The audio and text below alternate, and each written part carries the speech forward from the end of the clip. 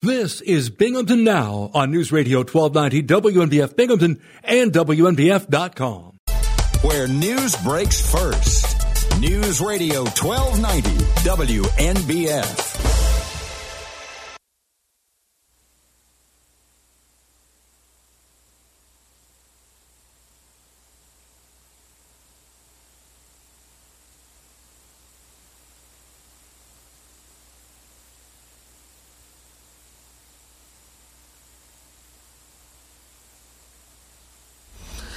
Sheltered workshop site at 200 Court Street and some adjacent properties for $2.25 million last May. The project would create a total of 108 apartments.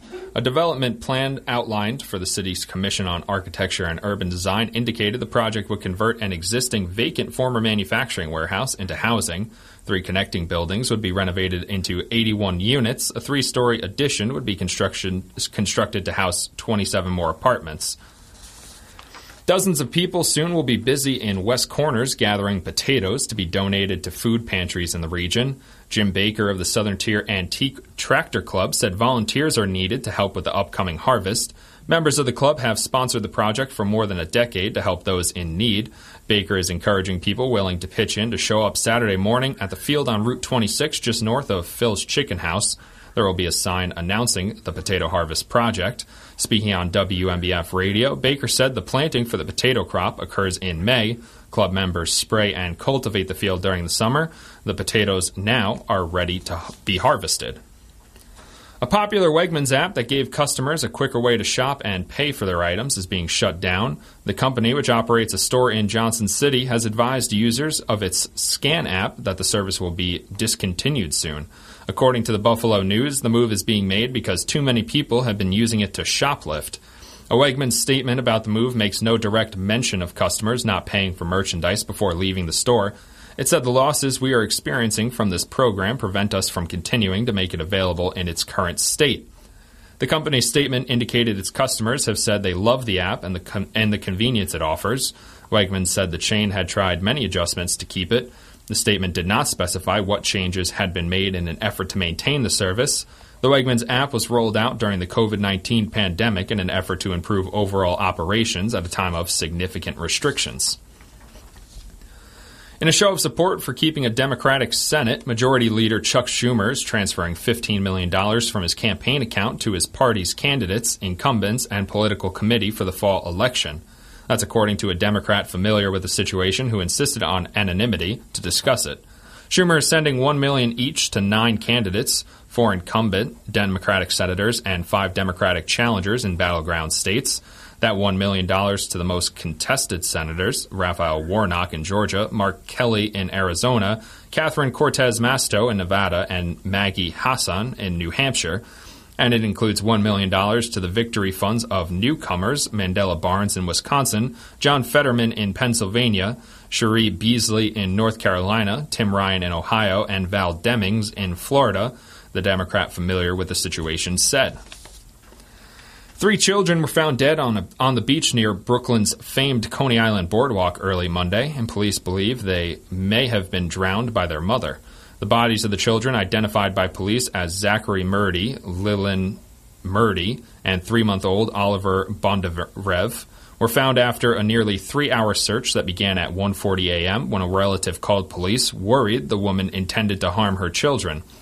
The mother, identified by family members as 30-year-old Erin Murdy, was found 90 minutes later, barefoot and soaking wet, 2 miles down the boardwalk from the section of Coney Island where she lived.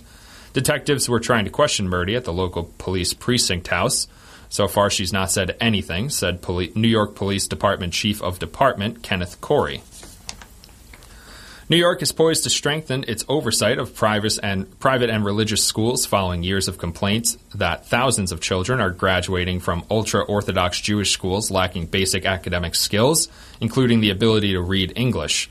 A Board of Regents committee unanimously approved guidelines Monday to make sure instruction at the state's private and religious schools is equivalent to that of its public schools. The rules would apply to all of New York's 1,800 non-public schools. but would have the greatest impact on the ultra-Orthodox schools, called yeshivas, some of which provide rigorous religious instruction but little or no teaching in secular subjects like English, math, science, and history. Defenders of the schools say parents have the right to send their children to programs consistent with their beliefs and traditions. As the regents met Monday, protesters assembled outside, some with signs reading, "We will sit in jail rather than change our children's education." Trevor Milton, the founder of the automaker Nikola Corp, went on trial Monday on charges that he whipped up an investor frenzy for the startup company with false claims about its ability to produce trucks that run on electricity or hydrogen fuel cells. Nikola's stock price crashed and many investors suffered heavy losses in 2021 after reports emerged questioning Milton's rosy claims about the company's ability to produce cutting-edge vehicles. It's 9:09, where news breaks first. News Radio 1290, WNBF, WNBF.com, and 92.1 FM. National Weather Service forecast for downtown Binghamton. Right now about 64 degrees, 97% humidity, and a dew point of 60 degrees. Pretty overcast outside this morning. Today, showers and thunderstorms likely, mainly before noon. Cloudy, then gradually becoming mostly sunny with a high near 72, a 60% chance of rain. Tonight, partly cloudy, a low near 54. Tomorrow, mostly sunny, a high near 77. Tomorrow night, partly cloudy, a low near 50. And Thursday, sunny with a high near 67. Thursday night, mostly clear, a low near 45 degrees. It's 9:11, where news breaks first. News Radio 1290, WNBF, WNBF.com, and 92.1 FM. News Radio 1290, WNBF. Hey, it's Bob Joseph live. And that is how it begins. It's Tuesday morning, September 13th, 2022. We are ready to discuss what needs to be discussed. 607-772-1290. Prepare to be informed.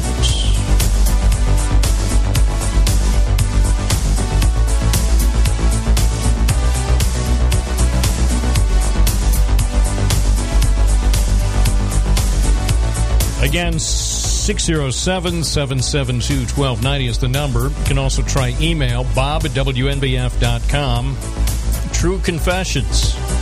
I still haven't caught up with all my email from when I was away, so if you sent me an email over the last few weeks, be prepared for a response by the end of the year. Well, I will say, if you send me an email this morning to bob@WNBF.com, there, I think, is a high probability that I'll read it. I think there are enough qualifiers there to cover me. Anyway, hope your morning is off to a delightful start. It's great to be here, doing what needs to be done, asking a few questions, pondering the imponderables. One of the stories I missed when I was away was a guy near Albany. I believe it's Socialist Delmar, near Albany. Guy is John Tobison. John Tobison. Come on down and pick up the keys to your brand new Buick. Anyway, according to the Albany Times-Union from a few days ago, John Tobison was sitting in his backyard enjoying his morning coffee and reading his iPad. Wait, that sounds like something I might be doing if I weren't here. Sitting in the backyard, enjoying his morning coffee and reading his iPad, when he spied a skunk in the corner of his eye. And, well, sounds like something, again, that would happen to me. Worried about getting sprayed, he froze, hoping the critter would wander off. Instead, according to this account in the Albany Times-Union, the skunk ran directly toward him and started biting his ankle. Biting his ankle, it says. Mr. Tobison told the newspaper he was on me before I could react. He jumped right at me and started gnawing on my ankle. I had to kick him off. I thought for sure I was going to get sprayed. But he didn't spray me. The next thing he knew, his wife had called the animal control truck and another truck called the ambulance. Tobin spent the rest of the day at the hospital getting his rabies shots. That's always a treat, I've been told. Normally when someone is bitten or scratched by a skunk, raccoon, fox, bat, or stray cat or dog, one must assume that it's rabid. Sounds desperately like the conversation that we had early this month with Mary McFadden from the health department. Excuse me, it wasn't early this month. It was late August. Mary McFadden. That was one of the topics we talked about was rabid animals. You have to basically assume if they bite you or scratch you, that it's rabid. So that's what they assumed. Anyway, so this guy in the Albany area and socialist Delmar is apparently getting rabies shots. All right. Well, I could read you the entire story, but that's why you have the internet. You can read it for yourself on the internet. 9:16 at News Radio, WNBF, closer to home. Excitement building, another housing project planned for downtown Binghamton, this one on Court Street. It's interesting. There's so many housing projects now planned in Binghamton. If they all come to fruition, the city is probably going to have a tremendous population increase. 2030 census ought to be interesting with all these proposed housing projects. The latest, Helio Health, planning a big project, a $57 million project at 200 Court Street. It, for many years, was the Sheltered Workshop for the Disabled Incorporated. And it had a presence there starting in 1947. That's when the first building was constructed. Then they expanded over the years. So there were various expansions along the way. But recently that place has been just sitting there waiting to be turned into apartments like about every other place around here. I keep closing my eyes and trying to imagine what Boscov's would be like if they turned that into apartments. How many apartments could you fit into the department store there at the corner of Court and Water?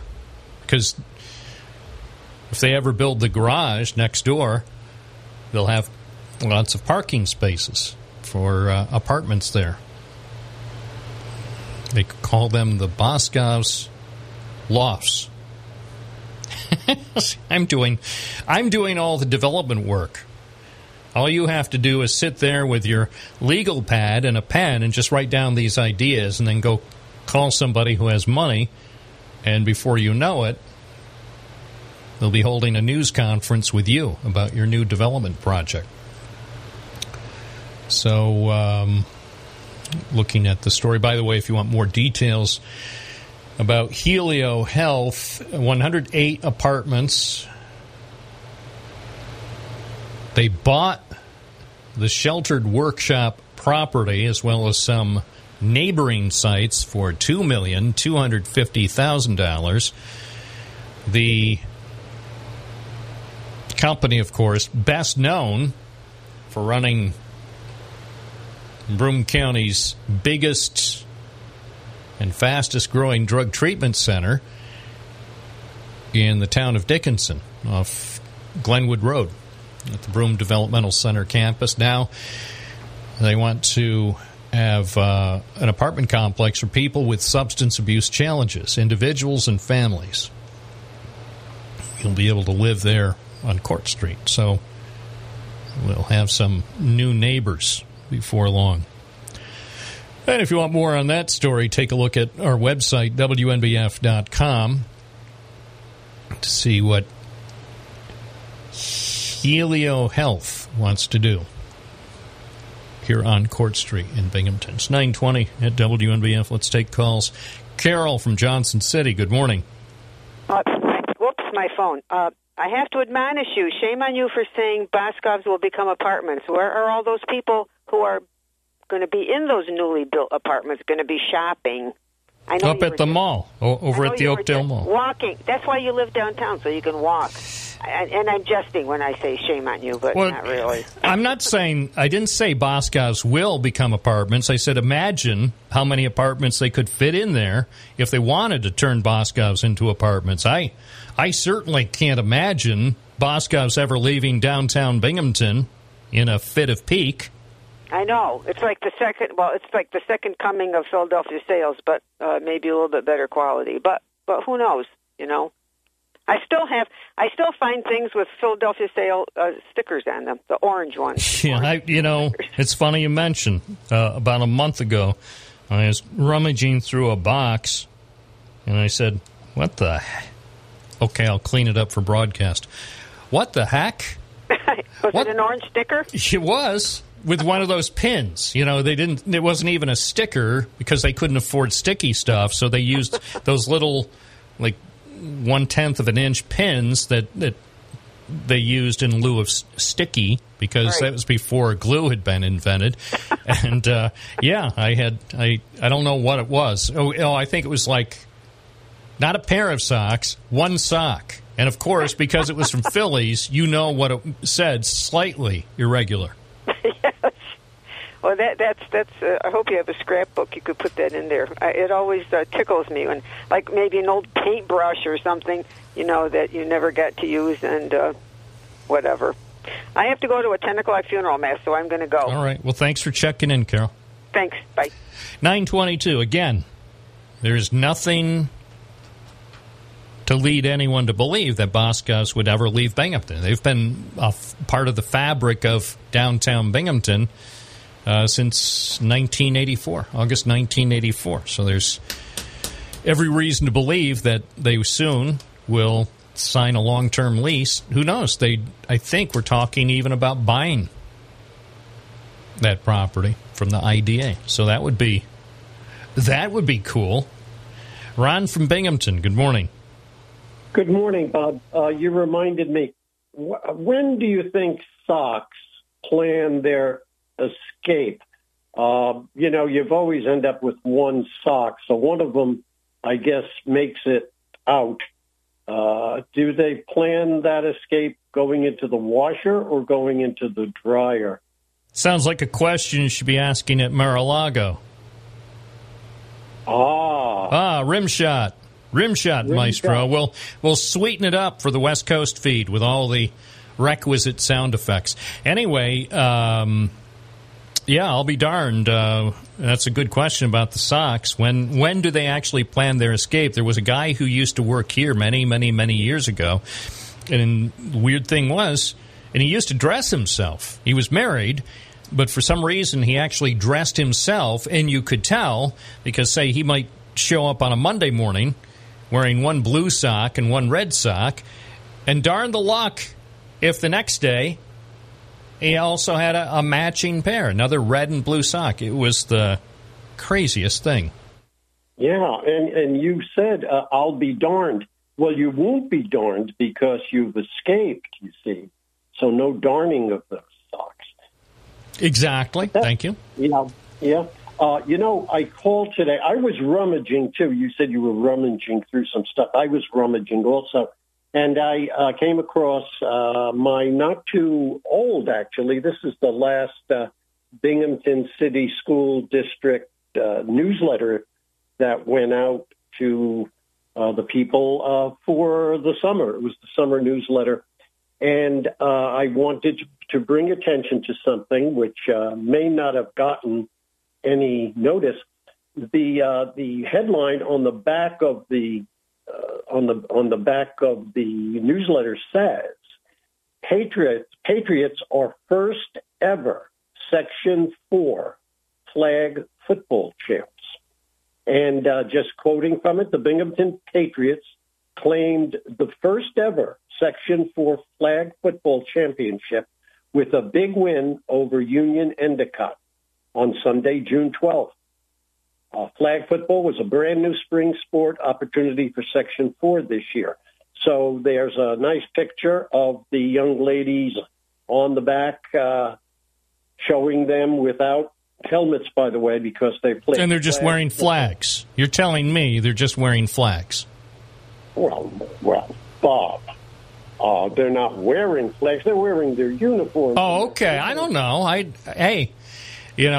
got cut off their mailing list because apparently I'm no longer viewed as a supporter of the Patriots when nothing could be further from the truth. I am one of the most patriotic people in the city, so I should be getting the Patriots newsletter along with you. I think you should, but of course you've taken, shall we say, pot shots at the superintendent for not appearing on your show. You could say that. I certainly have rarely let an occasion go by where I haven't made bold mention of her boycott of the program, but, that's neither here nor there. It's not to say if she started coming on the program again that it would make for a better program. It would just make for a different program. Yeah, you've got to get a panel up. You've got to get the superintendent of the Binghamton School District, and you've got to get Judge Janine on. Those are the two people that you go after the most. Go after is the wrong, maybe, reference. Go after, I think, sounds too strong. It makes it sound like it's something personal when it's hardly personal. As far as the highly successful cable TV host, I mean, you have to admit somebody who has a Saturday night time slot on Fox News Channel, she must be doing something right. So one could infer that the references to 119-mile-per-hour Janine, those references could be probably more out of jealousy than anything else. What I wouldn't give to have a recorded show on Fox News Channel on a Saturday night when nobody's home watching TV. That would be quite cool.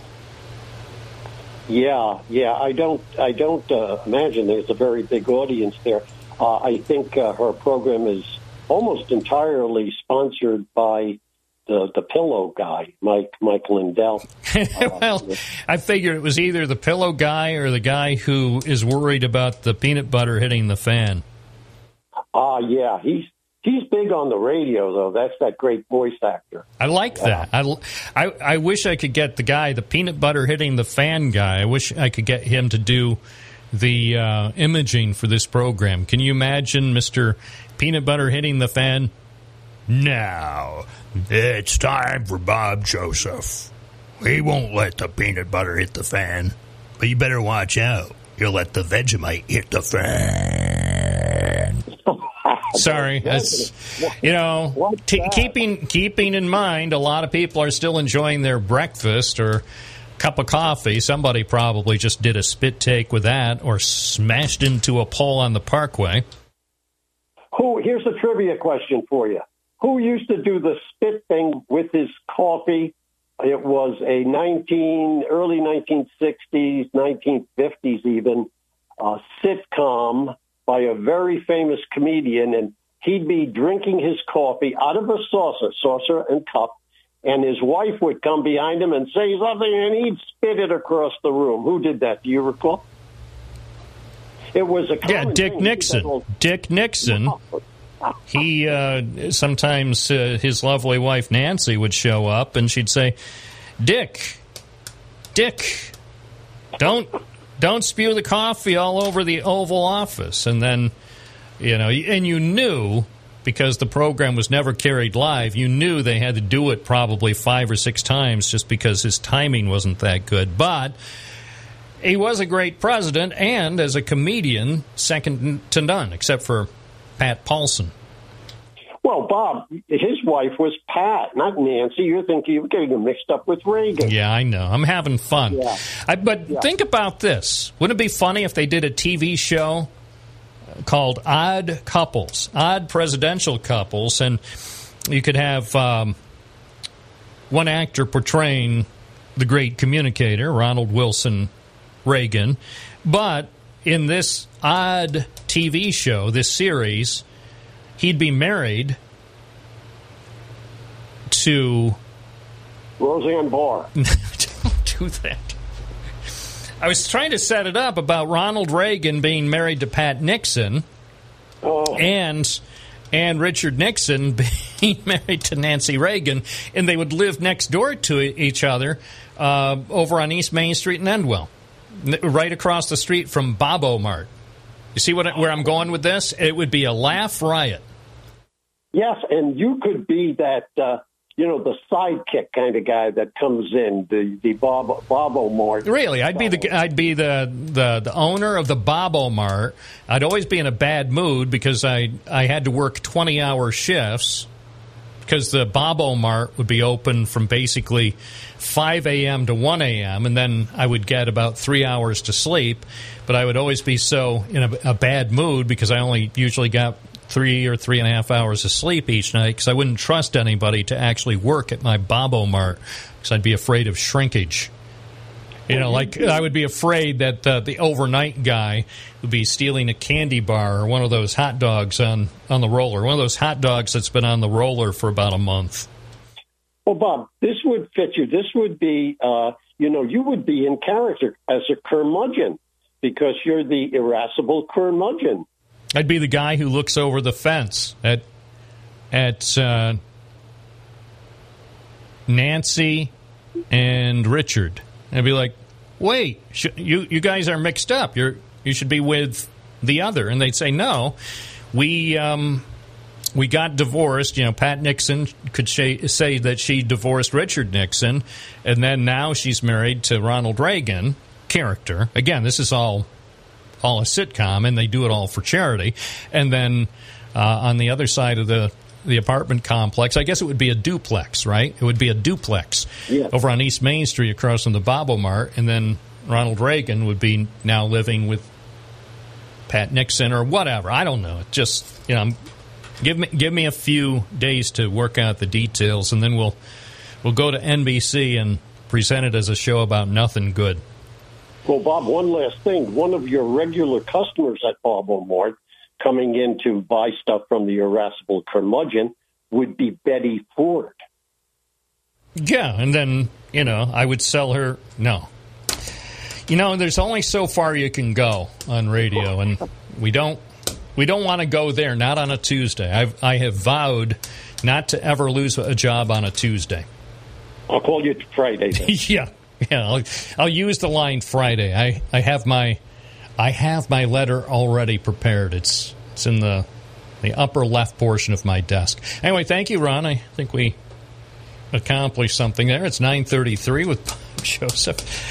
We didn't touch on many local issues. We did touch on the flag football champions. So my belated congratulations to Binghamton for being the first ever Section 4 flag football champions. I'm sure the game is going to be rebroadcast over the next couple of days on ESPN.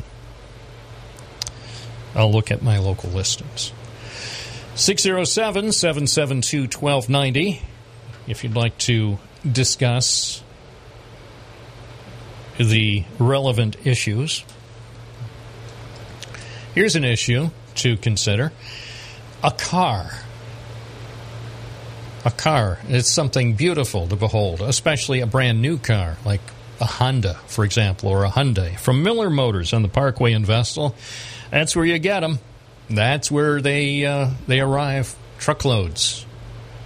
They bring them from the assembly point and then drop them off with care at 4455 Vestal Parkway East, right across from Binghamton University. So if you want a new vehicle, a Honda or a Hyundai, get in touch with the folks at Miller Motors. The Miller Auto Team is there to serve you, and they've been doing that now for decades. They'll be there for a long time to come.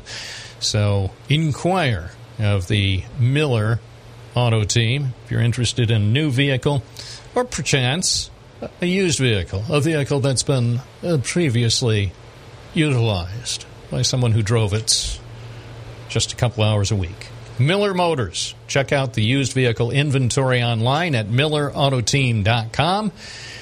All the information you need and more on the website.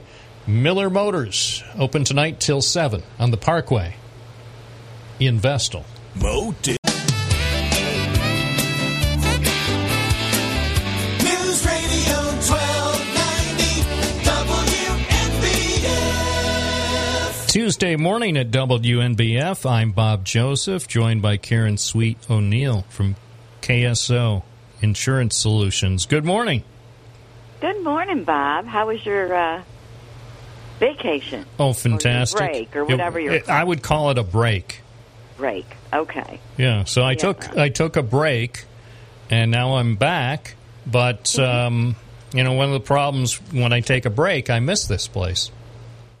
Oh, but I bet you get over it pretty quick, probably into your second day. Anyway. Sure. Oh, yeah. Yeah, I do get over it, but at first, for the first, I don't know, I would say, really, for like the first 5 to 7 minutes or so, it's rough. It's rough, but I've learned a variety of techniques, including deep breathing, and before you know it, I'm A-OK. Oh, I'm so glad. So happy to hear that. Thank you. Yeah. So what do you have lined up for us in your planned Wednesday morning segment? Well, we're going to talk about some of the changes that the Inflation Reduction Act is going to have for people that are on Medicare. And specifically, we're going to focus on, 2023 and 2024, because I think beyond that, people just stop listening. It's just too far away. Also, in line with that, we're going to talk about, the open enrollment period that's coming up, Bob, that we're going to see, advertisements all over the TV, radio, in your mailbox. And it's October 15th to December 7th. That's the annual enrollment period for people that are on Medicare and that need to make their choices going forward for January 1 for the following year on what kind of health care they want. Do they want to stay the same? Is their product going to be the same? Are there going to be changes for their prescription drug coverage? And what about Medicare Advantage plans? Are the benefits going to be enhanced? And so on and so forth. So we're going to start talking a little bit about that because we're already getting phone calls and we're already booking. And, every year, Bob, there's changes, and it will continue to be that way. But there's also changes that are connected to the Inflation Reduction Act. So, there's a lot going on. So we're going to talk about that tomorrow. Well, good news. The latest inflation numbers are encouraging. The inflation now is down a bit. So already, the Inflation Reduction Act appears to be working miraculously. Even though no provision has yet taken effect. But by golly, I think inflation is just cowering because inflation knows that before long it's going to get the official treatment. So what about this? What if it's too successful, the effort to harness inflation, bring inflation under control? What if it's so successful that we wind up with deflation? Think about this, and I don't know if it's ever actually happened in my lifetime. I don't think it has in America, but deflation actually is worse than inflation. So think about that. Look it up sometime on Google. Right? And, I don't think it's happened in your lifetime either. No, a healthy economy. Trust me, I don't know much about economics, but I do know this.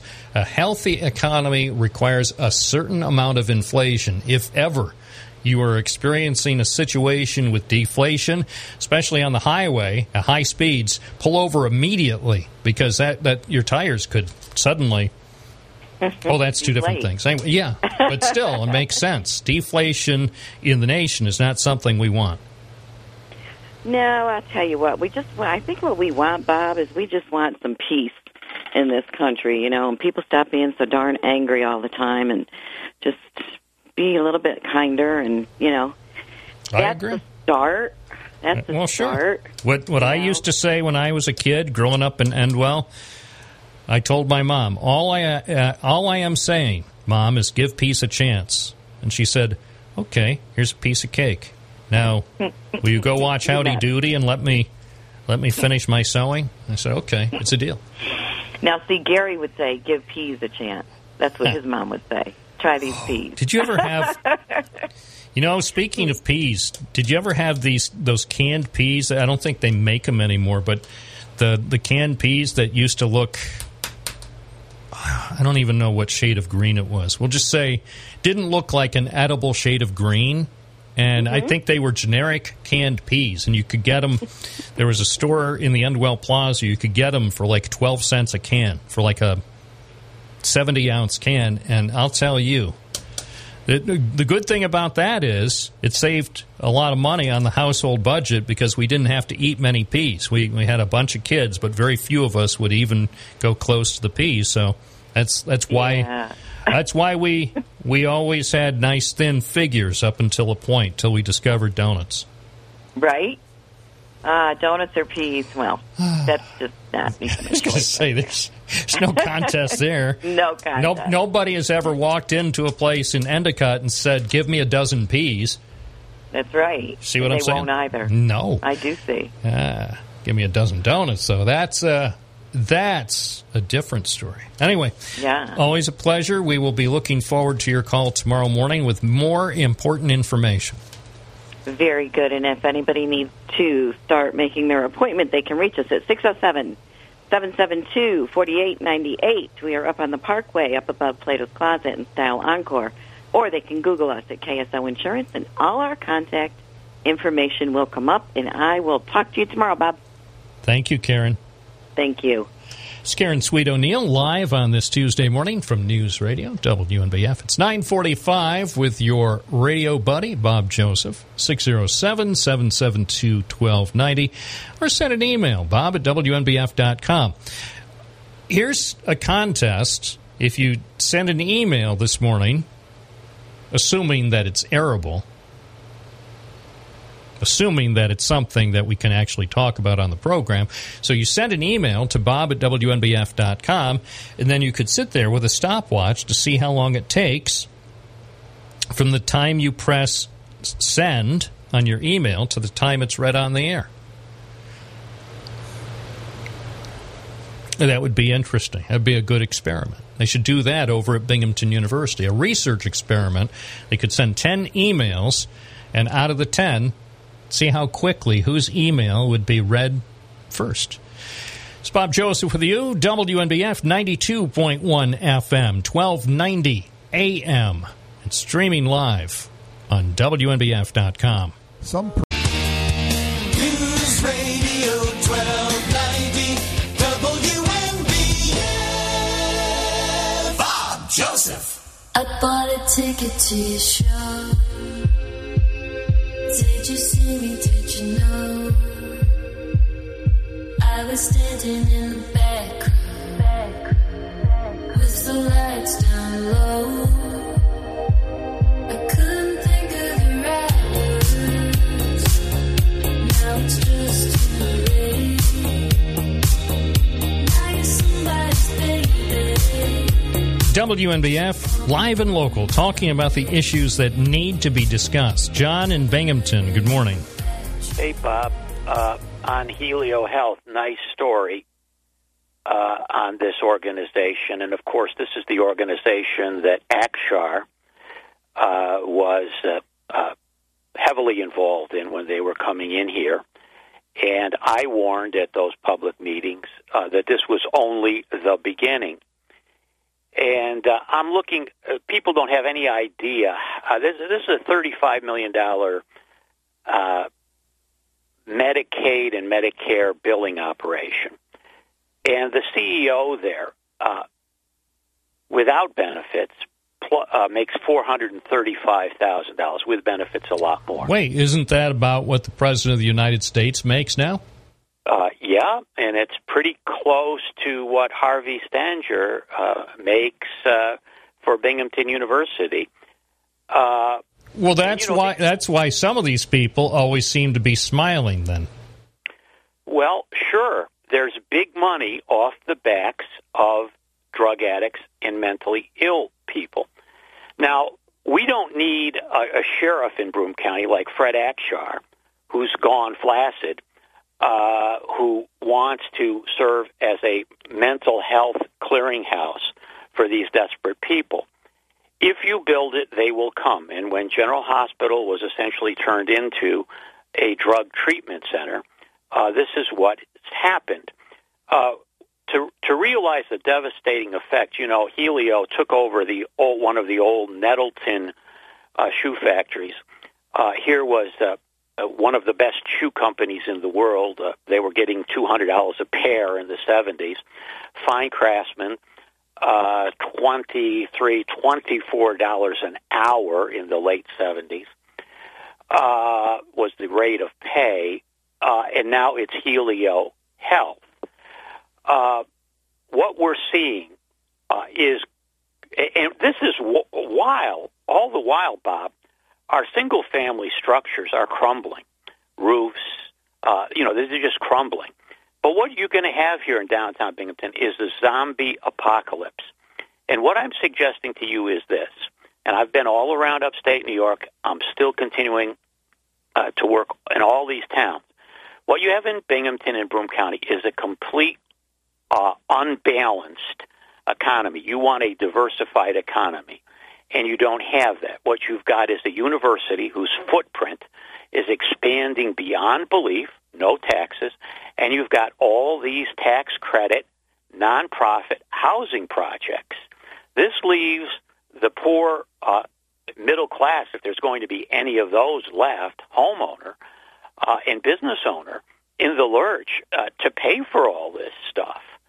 So, if they were going to stay on Glenwood Road, that was one thing, but they're not, you see. They're coming where the action is. Well, yeah, now they're going to be in the Bob Joseph neighborhood. Mr. Joseph's neighborhood will have $52 million. Of course, by the time, it says $57 million. By the time it's built, it's probably be $65 or $70 million with the cost of everything. 108 apartments for people, individuals, and families with substance abuse challenges. So it won't be just people, but even families with drug challenges. And this comes with the YWCA housing project. This city is not a city anymore. Prosperous people that work in business, what's left of it, aren't going to put up with the lifestyles of these desperate people that if they go off the drugs or they get the drug, and this is what we're talking.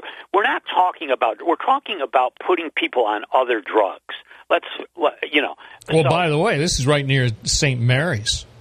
Right. On Fayette Street. It's just I think it's just it's a hop, skip, and a jump to the east of St. Mary's. So you're going to see more of these people. God bless them. They get up in the morning, all their needs are taken care of, and they have nothing to do all day long. Well, we'll see what happens. But maybe we'll get the President and CEO of Helio Health, Jeremy Klemansky, on the program to discuss some more of the particulars. Maybe they will have more of these projects all around the Triple Cities at some point. Be interesting. I would ask him if we can schedule him on the program, see if more of them might be in the works. It's 9:55. Beverly in the town of Dickinson. What's going on? Oh, nothing much. I called to say that I got my book that tells me that what my insurance is going to pay for next year. And one thing is on there is transportation to the doctors and from the doctors. So that's important because that's very, very expensive. Well, that is good. So I'm glad to hear you're going to catch a break. yeah, they also, they've got a lot of additional, that you don't have to pay for. But in that book, it decreased the mental health, for the mental health. Yeah, well, that doesn't sound good. We have to run along. We have the news coming up. Appreciate the call. We'll have to see what's going on there, why they would decrease mental health benefits, especially in this day and age. More coming up. I'm Bob Joseph on WNBF. Welcome to where news breaks first. News Radio 1290 WNBF. Good morning on this Tuesday, September 13th. It's 10:04. You're listening to WNBF. A Syracuse company that runs a Broome County drug treatment center is preparing to develop a $57 million housing project in Binghamton for people with substance abuse challenges. A unit affiliated with Helio Health acquired the former sheltered workshop site at 200 Court Street and some adjacent properties for $2.2 million last May. The project would create a total of 108 apartments. A development plan outlined for the city's Commission on Architecture and Urban Design indicated the project would convert an existing vacant former manufacturing warehouse into housing. 3 connected buildings would be renovated into 81 units. A 3-story addition would be constructed to house 27 more apartments. The plan calls for the creation of a community room as well as a fitness center and an outdoor recreation area in a courtyard. The facility would also have lounges and laundry rooms. Dozens of people soon will be busy in West Corners gathering potatoes to be donated to food pantries in the region. Jim Baker of the Southern Tier Antique Tractor Club said volunteers are needed to help with the upcoming harvest. Members of the club have sponsored the project for more than a decade to help those in need. Baker is encouraging people willing to pitch in to show up Saturday morning at the field on Route 26, just north of Phil's Chicken House. There will be a sign announcing the potato harvest project. Speaking on WNBF Radio, Baker said the planting for the potato crop occurs in May. Club members spray and cultivate the field during the summer, and the potatoes are now ready to be harvested. A popular Wegmans app that gave customers a quicker way to shop and pay for their items is being shut down. The company, which operates a store in Johnson City, has advised users of its Scan app that the service will be discontinued soon. According to the Buffalo News, the move is being made because too many people have been using it to shoplift. A Wegmans statement about the move makes no direct mention of customers not paying for merchandise before leaving the store. It said the losses we are experiencing from this program prevent us from continuing to make it available in its current state. The company's statement indicated its customers have said they love the app and the convenience it offers. Wegmans said the chain had tried many adjustments to keep it. The statement did not specify what changes had been made in an effort to maintain the service. The Wegmans app was rolled out during the COVID-19 pandemic in an effort to improve overall operations. Leader Chuck Schumer is transferring $15 million from his campaign account to his party's candidates, incumbents, and political committee for the fall election. That's according to a Democrat familiar with the situation who insisted on anonymity to discuss it. Schumer is sending $1 million each to 9 candidates, 4 incumbent Democratic senators and 5 Democratic challengers in battleground states. That includes $1 million to the most contested senators, Raphael Warnock in Georgia, Mark Kelly in Arizona, Catherine Cortez Masto in Nevada, and Maggie Hassan in New Hampshire. And it includes $1 million to the victory funds of newcomers, Mandela Barnes in Wisconsin, John Fetterman in Pennsylvania, Cherie Beasley in North Carolina, Tim Ryan in Ohio, and Val Demings in Florida, the Democrat familiar with the situation said. 3 children were found dead on the beach near Brooklyn's famed Coney Island Boardwalk early Monday, and police believe they may have been drowned by their mother. The bodies of the children, identified by police as Zachary Murdy, 7, Lillian Murdy, 4, and 3-month-old Oliver Bondevrev, were found after a nearly 3-hour search that began at 1:40 a.m. when a relative called police worried the woman intended to harm her children. The mother, identified by family members as 30-year-old Erin Murdy, was found 90 minutes later, barefoot and soaking wet, 2 miles down the boardwalk from the section of Coney Island where she lived. New York is poised to strengthen its oversight of private and religious schools following years of complaints that thousands of children are graduating from ultra-Orthodox Jewish schools lacking basic academic skills, including the ability to read English.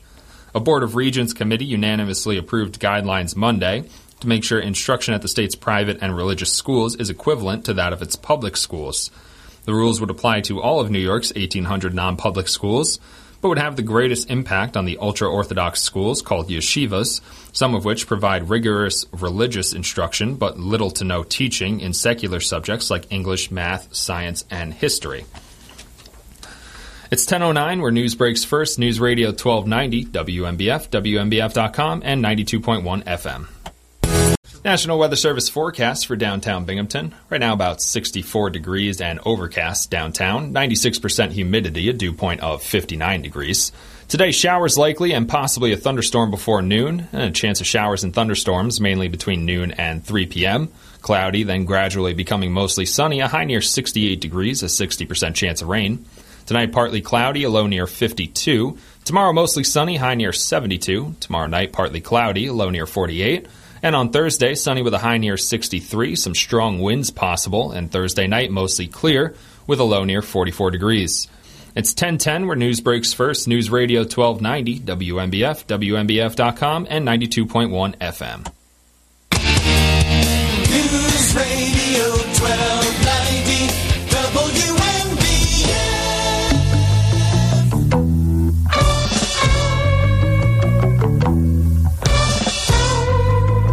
Tuesday morning with Bob Joseph, live and local on News Radio, WNBF. Number to call is 607-772-1290. Send an email to bob@WNBF.com. And, of course, we do gladly accept tips, news tips.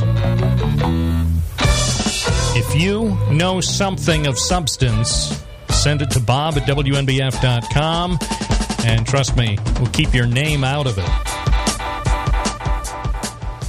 We will.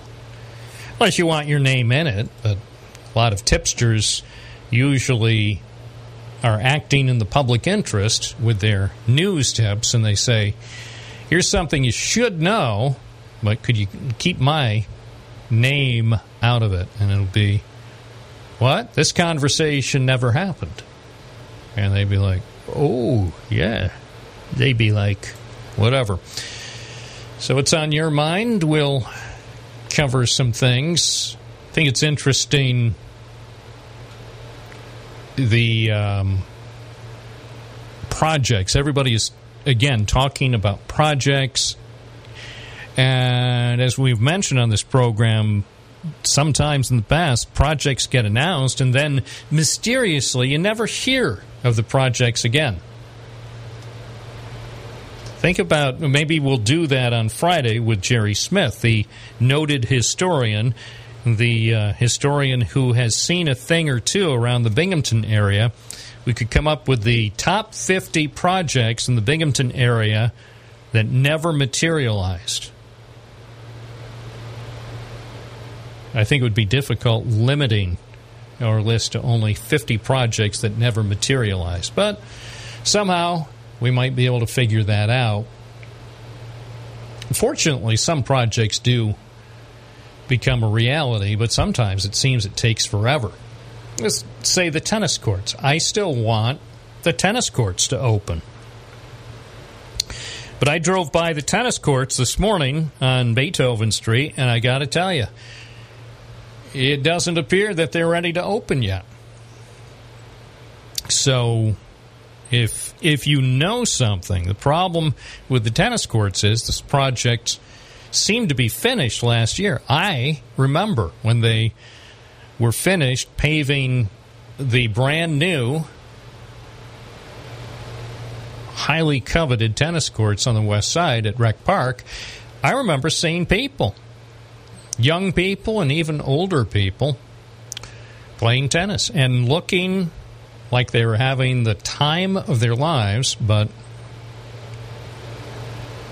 then they discovered there were issues with the tennis court and it had to be fixed. And so for so many people, and especially the children, think of the children on the west side who haven't been able to play tennis. They went an entire summer. They're back in school now, and they weren't able to play tennis at their favorite neighborhood tennis venue because the project was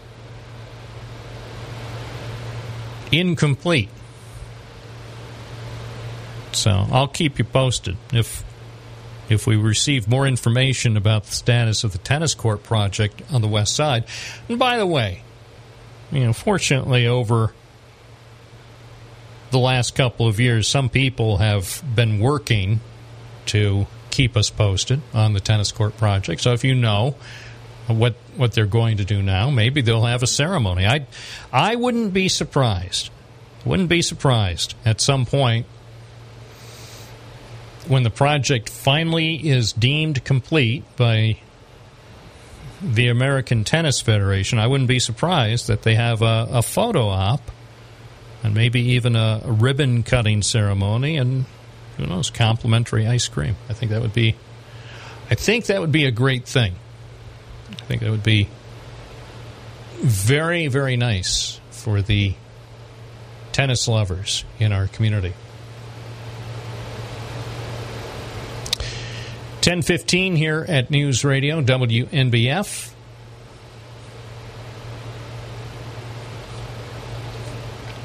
Now people, no, I can't mention that. Maybe I'll mention it on tomorrow's program. The thing is, there are a few things right now, even during this program, I'm working on a couple of stories that I think you're going to find very interesting. So my suggestion to you is to stay tuned to the program and also stay tuned to our website, WNBF.com, because we've got some stories that I think you'll find interesting, and not going to see the stories elsewhere. So keep an eye out to our website, WNBF.com. As they say, it's where news breaks first. Coming up, a preview of what's ahead at the No Theater in downtown Binghamton. Everything you need to know coming up next here on WNBF. Welcome.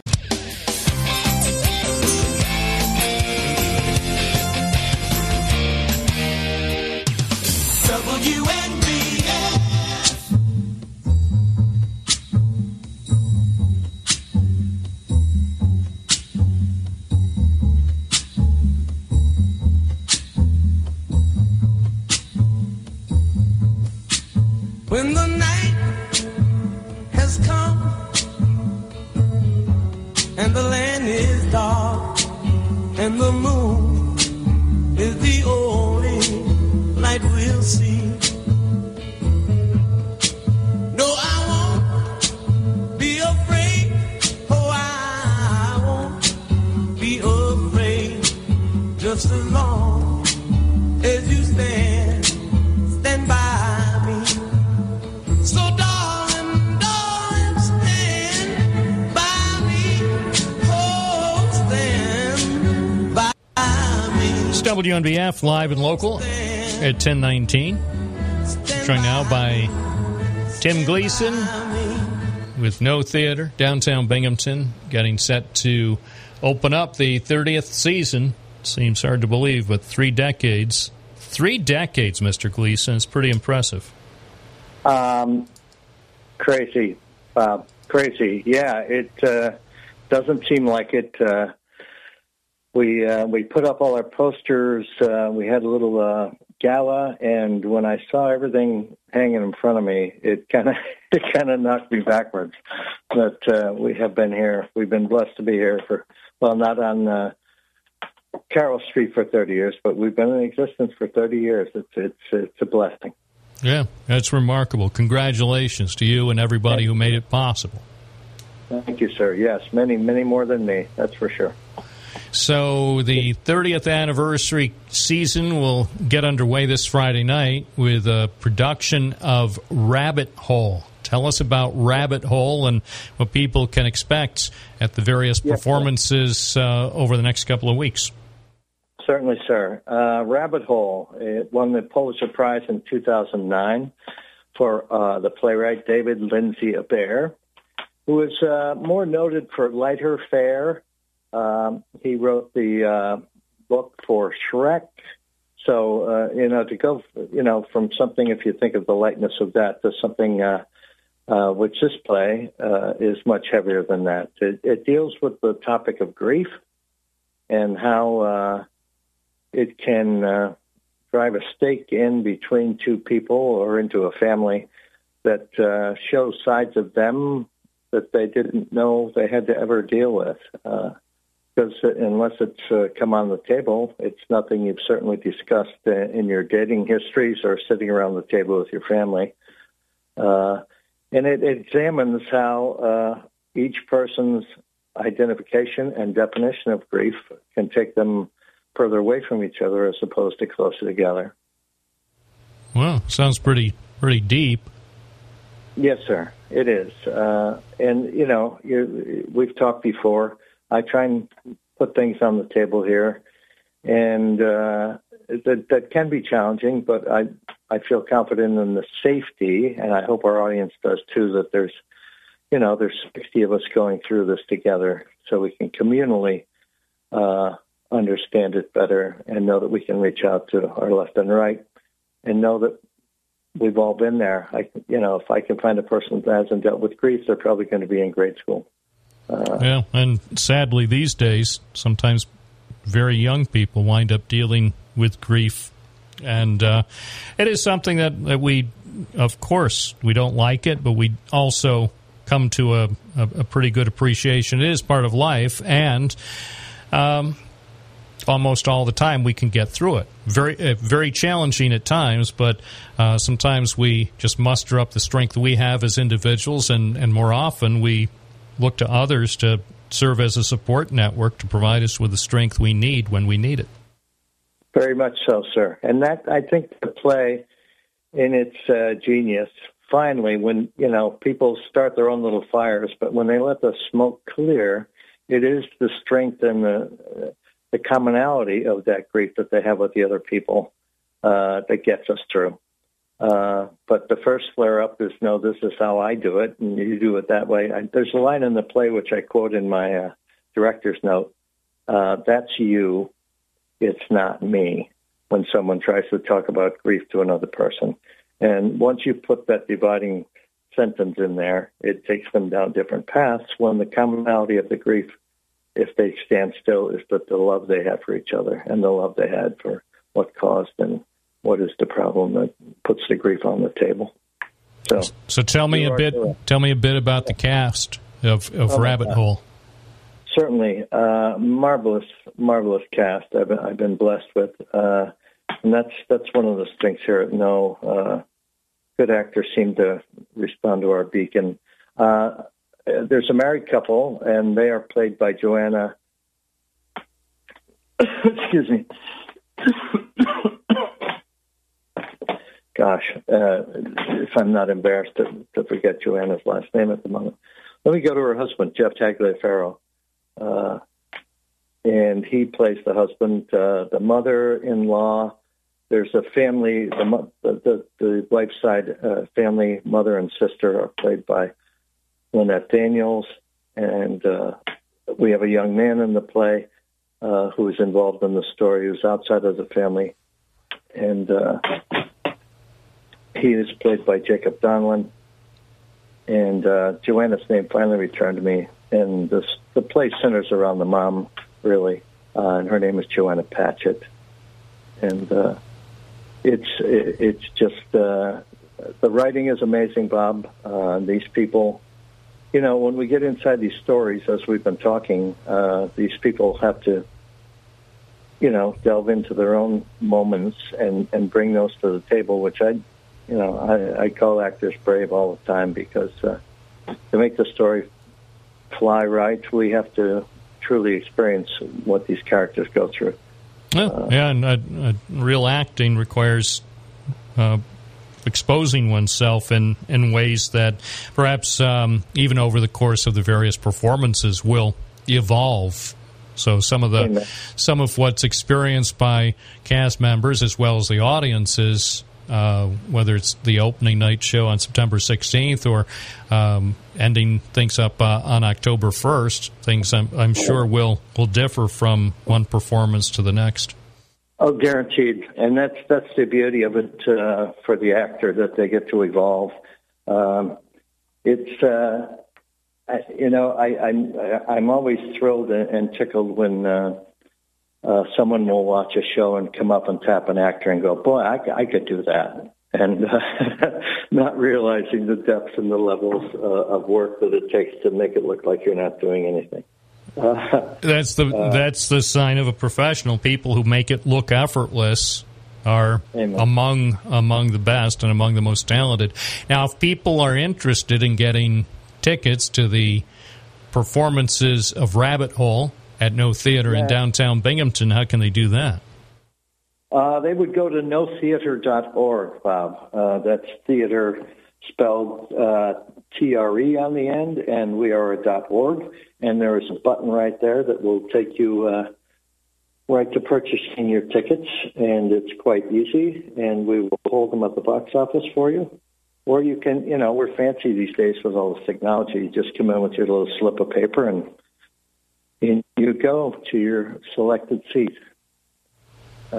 So we're hoping that people come out and communally share this topic with us. We will have someone give them phone numbers or references to people. If we stir something up, we're certainly not going to leave them hanging.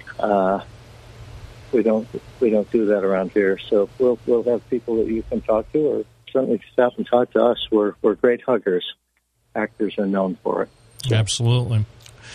Also, for Rabbit Hole, there will be a special performance on the evening of Thursday, September 22nd. That's a Pay What You Can night, which I know has been something that I think has been important for people in the community who otherwise might not be able to appreciate some of the performances.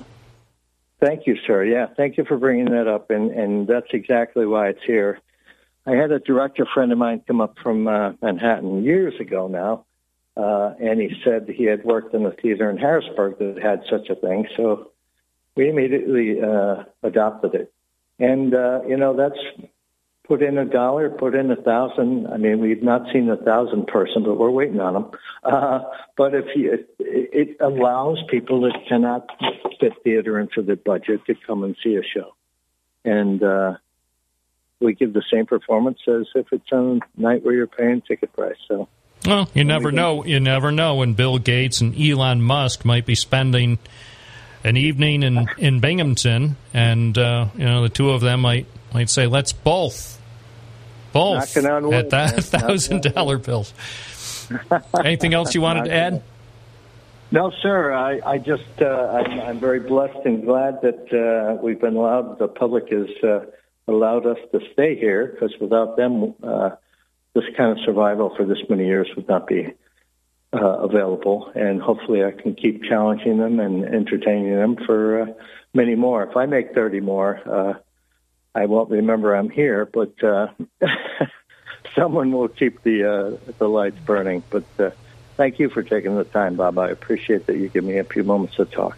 Tim Gleason with No Theater in downtown Binghamton. One thing we didn't mention, a lot of our listeners know where your performances are staged, but for those who don't...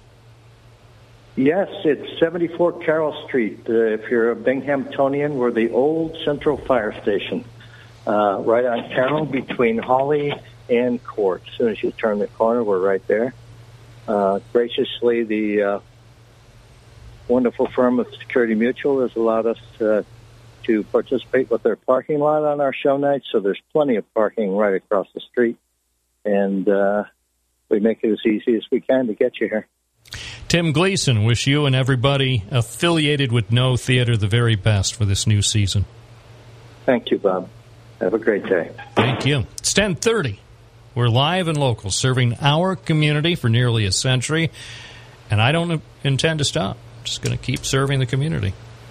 Here at News Radio, WNBF, 92.1 FM, 1290 AM, and always with you on your free WNBF app.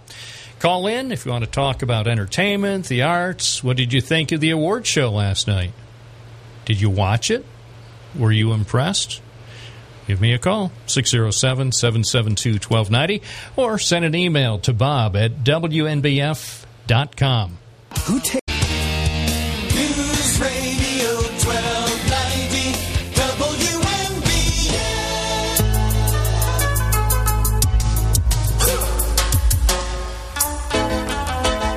Bob Joseph. Boys, what you want, what you want, what you gonna do when Sheriff John Brown come for you? Tell me what you gonna do, what you gonna do. Yeah.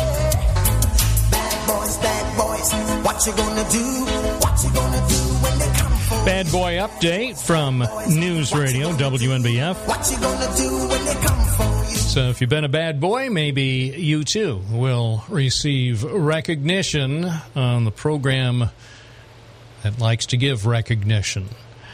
So bad boy alert, according to the Times-Union of Albany. This just in, Rensselaer County Republican Elections Commissioner has been arrested by the Federal Bureau of Investigation. That is the report by Brendan Lyons from the Albany Times-Union. Jason Schofield, the Republican Rensselaer County Board of Elections Commissioner, was arrested this morning by the FBI as he left his residence and was on his way to the county office building where he works. The Albany Times-Union previously reported Mr. Schofield had become a focus of an FBI investigation that led to the guilty plea of a Troy councilwoman. The indictment listing the charges against Schofield remains sealed pending his initial appearance, which is scheduled for this afternoon in United States District Court. Rensselaer County Democratic Deputy Elections Commissioner Mary Sweeney testified before a federal grand jury in Albany last week as the authorities zeroed in on Schofield's use of an online portal to obtain absentee ballots. This story, again, just posted within the last few minutes by the Albany Times-Union. Republican employees at the Board of Elections in Rensselaer County also were subpoenaed to testify before the same federal grand jury in Albany. In addition, the county received a federal grand jury subpoena that sought materials related to absentee ballots that had been handled by Schofield last year. 2 Rensselaer County employees are among the witnesses who were subpoenaed to testify before the grand jury, according to sources briefed on the matter.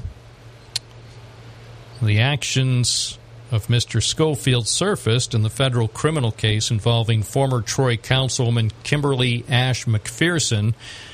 The 61-year-old Ash McPherson, who had been on the council for 7 years, pleaded guilty in June to a felony charge after admitting she had fraudulently submitted absentee ballots in last year's primary and general elections. She resigned from the council a day after pleading guilty, and so on and so forth. It's a somewhat complicated story. Of course, you never want to see something like this happen, but a fan of the Federal Bureau of Investigation, or probably, more importantly, those of you who are not fans of the Bureau, you'll have something to chew on throughout the day today as we learn more about what happened or allegedly happened in Rensselaer County. Can you imagine an elections commissioner here in New York State being arrested by the Federal Bureau of Investigation? It's 10:38 at WNBF, WNBF.com. I commend Governor Hochul for allowing the emergency provisions to finally expire. I wasn't sure if it would ever happen, but finally, apparently, Governor Hochul decided that democracy is pretty important. So she has given up her emergency powers. Well, congratulations, Governor Hochul, for relinquishing your powers. As somebody once said, better late than never. According to this story, as of midnight, New York's emergency declaration for the pandemic is over. Governor said she would not extend the executive order granting her emergency powers, opting to let it lapse instead of renewing it, as she has been doing each month. So, enough. Seriously, enough emergency orders. We don't really need. We may have needed emergency orders early in the pandemic, but these orders that kept the public and also journalists from attending governmental meetings, there just was something intrinsically wrong with that. We've talked about it at least a few times on the program. When everybody else in virtually every other public setting, mostly stores and businesses and entertainment venues, people are going about their business rather normally, even though we concede. I will concede the COVID-19 pandemic is not over at this point. There are, of course, still potential health challenges related to COVID, and that is worth paying attention to. But in New York State, if almost all activities other than governmental activities are allowed to go on rather unimpeded, and then you use your state of emergency to keep people out of public meetings. Yes, people, not just reporters, but people like good people like you, not just reporters. And you can watch it on Zoom. Now the thing about Zoom, one would think in the 21st century, for all the money that Zoom must have made during the last 2 years, that Zoom could somehow come up with a better technology so it doesn't feel so primitive. And it's not just Zoom. There are other similar platforms, some that work better, some work about the same. Bottom line is, why for more than 2 years in New York State and many other parts of the country we were subjected to these virtual meetings that were very difficult to follow and sometimes impossible for people to participate in. There was a Binghamton meeting, I think earlier this year, where the link that they publicized for the meeting was totally wrong. And you call the appropriate people and, well, it should work. Why don't you try it again? Now, I've already tried it a dozen times. The link you have for your virtual meeting, your Zoom meeting on the website, that link doesn't work. Trust me. Well, why don't you try it again? I mean, just because it didn't work the first 12 times, maybe 13 will be lucky. So, of course, you do, as the gentleman suggests, and you try a link for the 13th time with the same results, thereby proving insanity is spreading wildly in Binghamton. And then finally they say, oh, okay, hold on, let me check. I might have a better link. And then they get you a better link, and sure enough, that so-called better link actually works. But the meetings, if you had to experience these meetings, government meetings are bad to begin with. Not all. Many government meetings just are not designed to be user-friendly. They're designed, apparently, to be convenient for those who participate in the meetings, but not necessarily useful for those who attend. And so they could be talking about something, and there's no way sometimes to get a copy of what they're referencing. Sometimes people have a particular gift for mumbling when they're talking about something important. They could be talking about spending maybe thousands or millions of dollars in public money, and for some reason, as they discuss it or debate it, they cannot express themselves clearly so everybody else can make out what they're attempting to say.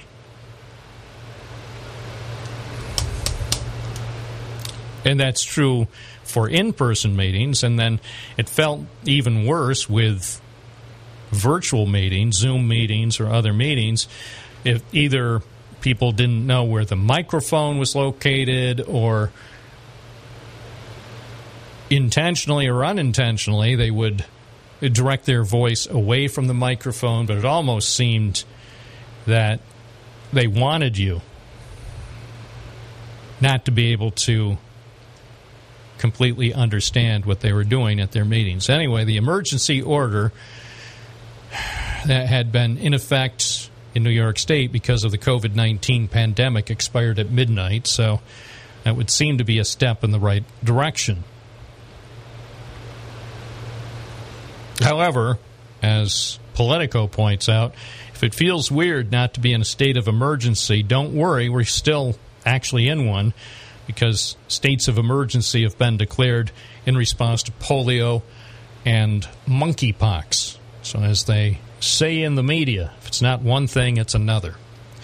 Bob Joseph with you on a Tuesday morning. 607-772-1290. Here's something mysteriously that hasn't come up, and I don't know why. Luma. I intentionally did not talk about Luma on Monday's program. First thing back after being away last week, I wanted listeners on their own to bring up Luma. I thought, well, certainly the first hour is going to be dominated by Luma-related commentary, Luma thoughts, Luma praise. People talking about the lumacy. But nobody said anything, not just in the first hour. Nobody said a thing about Luma during the entire Monday program. So now I'm confused. Is Luma over? I don't mean is it over for this year. I know Luma is over for 2022. But the fact that they had another Luma event, the annual Projection Arts Festival in downtown Binghamton, the fact that it generated zero commentary on Monday's program makes me wonder, is it over? Has it finally run its course? Let me know. If you went to Luma, what are your thoughts? Or if you didn't go, why didn't you go? And do you think that Luma, maybe next year, Luma will move to Elmira or Halstead?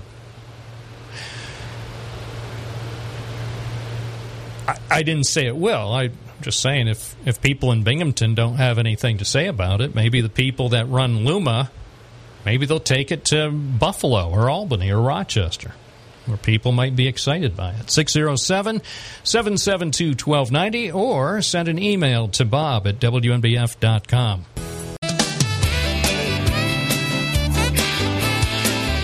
News Radio 1290 WNBF.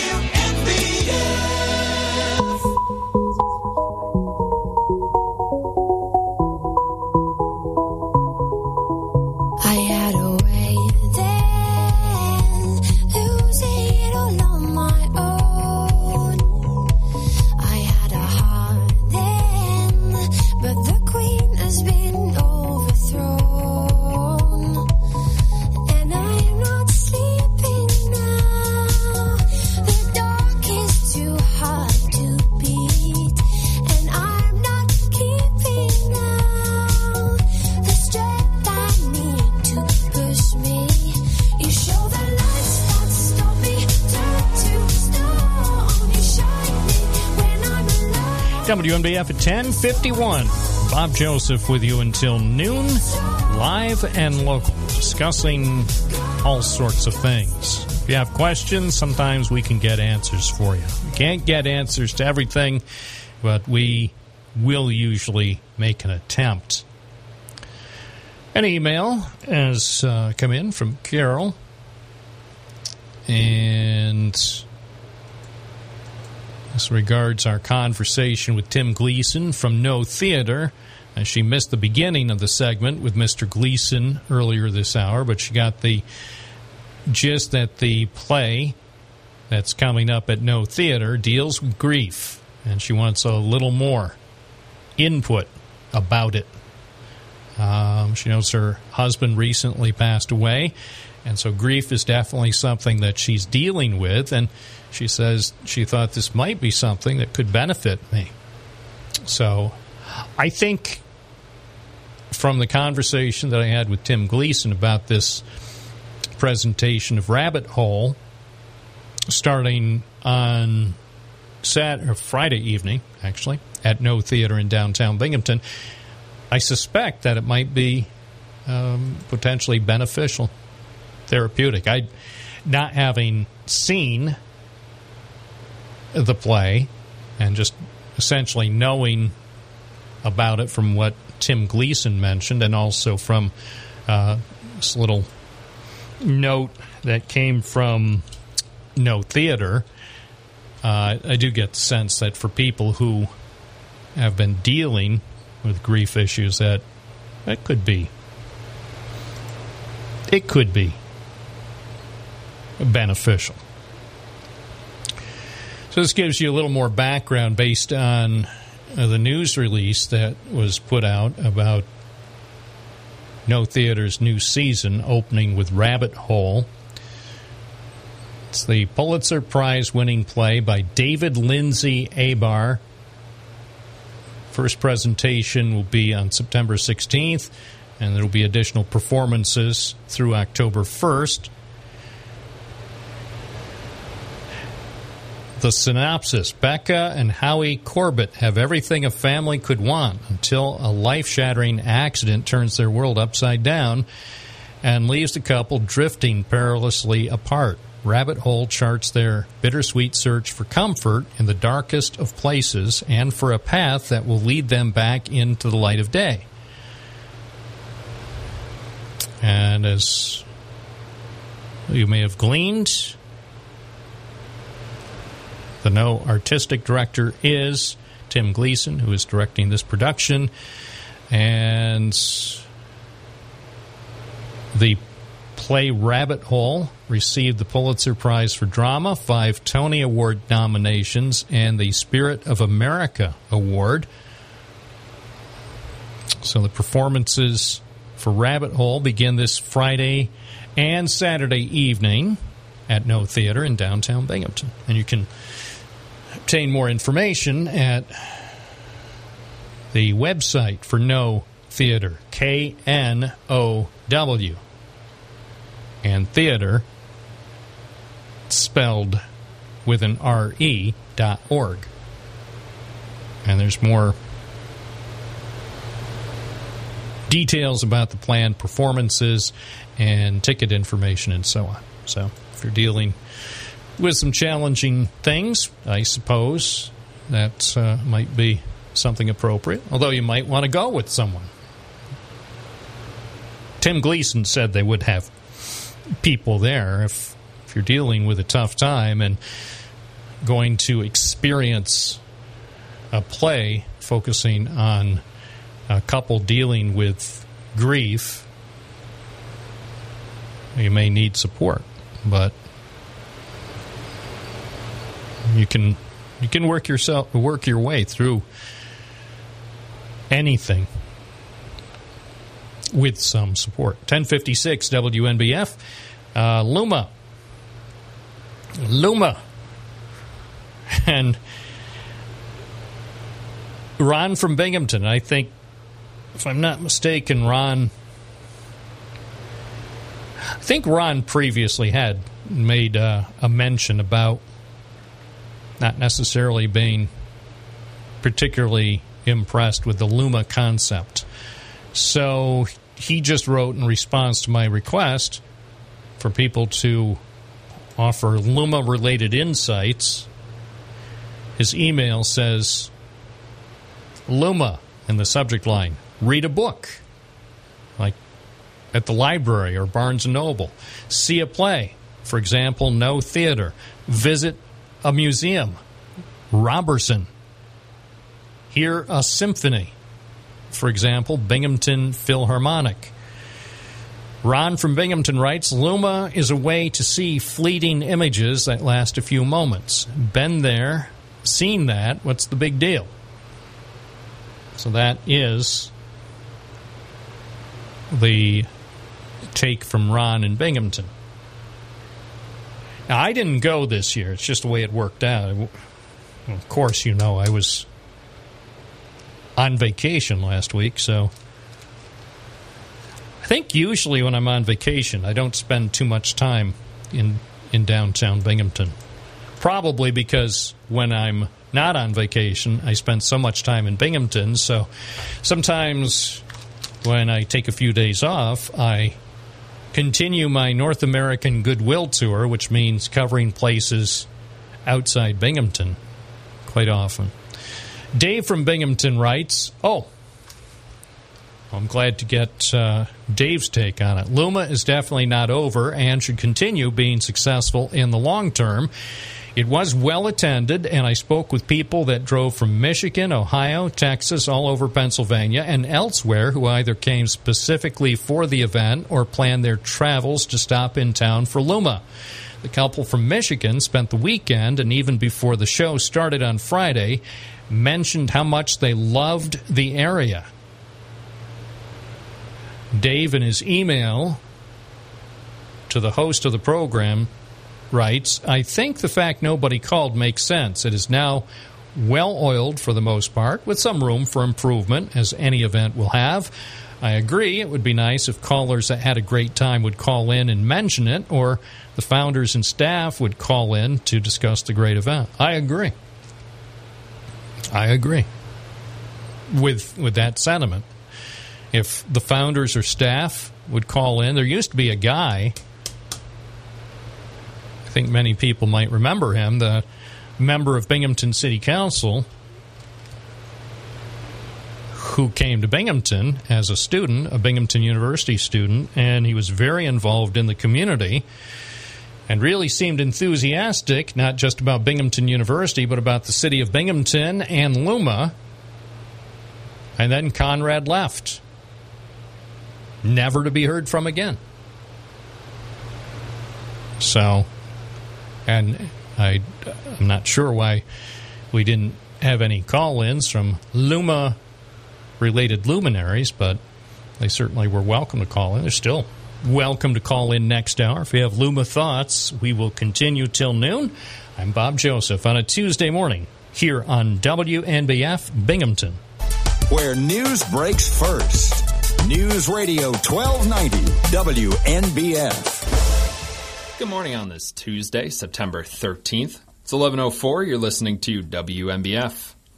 A Syracuse company that runs a Broome County drug treatment center is preparing to develop a $57 million housing project in Binghamton for people with substance abuse challenges.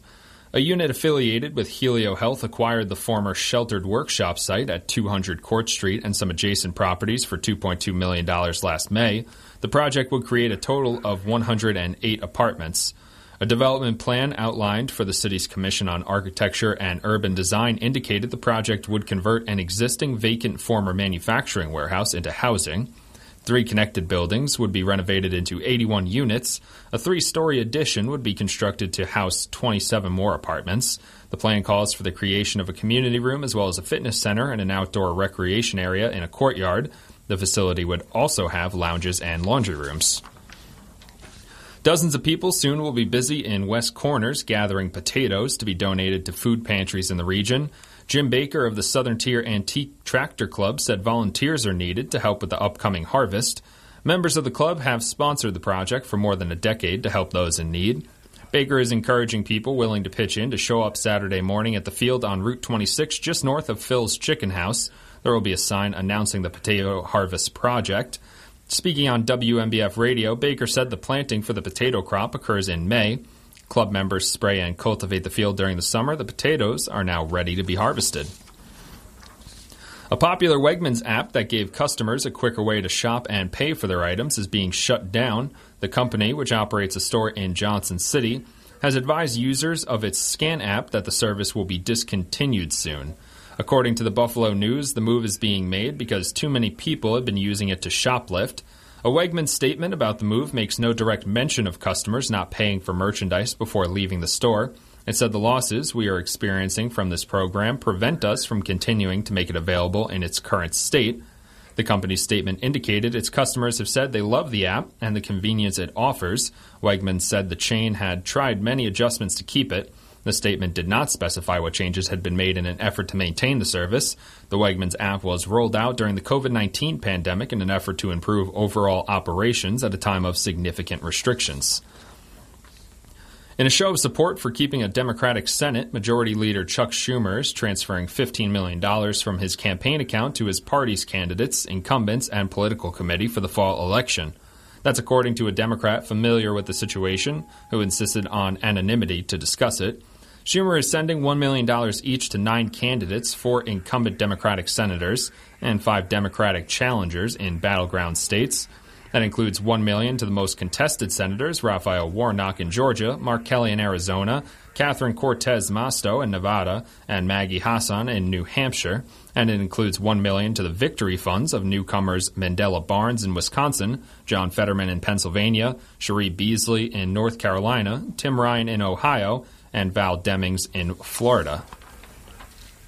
3 children were found dead on the beach near Brooklyn's famed Coney Island boardwalk early Monday, and police believe they may have been drowned by their mother. The bodies of the children, identified by police as Zachary Murdy, Lillian Murdy, and 3-month-old Oliver Bondarev, were found after a nearly 3-hour search that began at 1:40 a.m. when a relative called police, worried that the woman intended to harm her children. The mother, identified by family members as 30-year-old Erin Murdy, was found 90 minutes later, barefoot and soaking wet, 2 miles down the boardwalk from the section of Coney Island where she lived. Detectives were trying to question Murdy at the local police precinct house. So far, she's not said anything, said New York Police Department Chief of Department Kenneth Corey. New York is posed to strengthen its oversight of private and religious schools following years of complaints that thousands of children are graduating from ultra-Orthodox Jewish schools lacking basic academic skills, including the ability to read English. A Board of Regents committee unanimously approved guidelines Monday to make sure instruction at the state's private and religious schools is equivalent to that of its public schools. The rules would apply to all of New York's 1,800 non-public schools, but have the greatest impact on the ultra-Orthodox schools called yeshivas, some of which provide rigorous religious instruction but little to no teaching in secular subjects like English, math, science, and history. It's 11:09, where news breaks first. News Radio 1290, WMBF, WMBF.com, and 92.1 FM. Mo.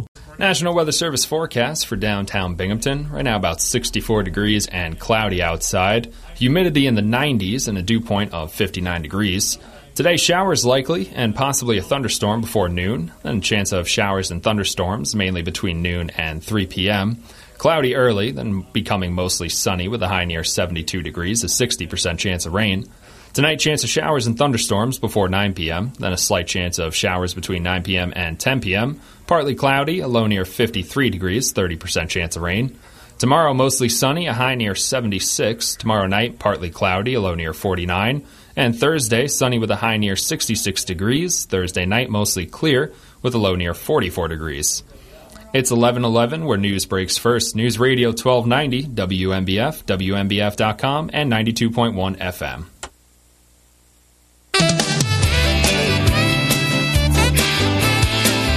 News Radio 1290 WMBF.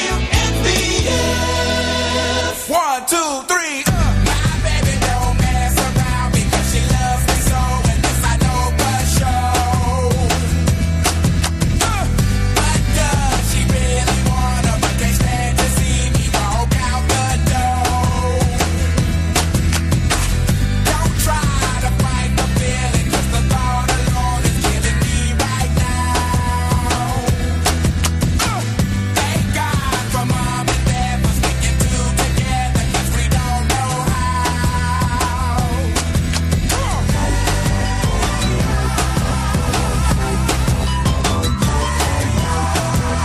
It's the real Bob Joseph asking the real question. Hey, yeah? All right. I guess that subject has been sufficiently covered. 607-772-1290 with Tuesday Happiness. Hello. We welcome you. If you're new to the radio party here at WNBF, the show is different. The show is different than what you probably encounter on other radio channels or even on syndicated shows, but that's okay. Don't be too upset. Well, I don't get it. You're not talking with the talking points that we gave you. No, I'm not going to talk with the talking points. I won't. I can't. I shan't. So I will say this. Every once in a while, I'll see something somewhere and remark on it, but it's not because someone handed me a talking point. Well, you're in favor of the one guy and not some other guy. Now, probably the more accurate description would be I'm in favor of disclosure and transparency. I know transparency is a word that seems to be misused by elected officials. They love, ooh, transparency. Look at me. I'm the most transparent kid ever. And how many times have we heard that, only to be followed by a total lack of transparency? So, right, all I really think is people who work for us, the people who work for you, as in elected officials, or if they work for government agencies, they do owe you a couple things. One, they owe you the best possible job ever.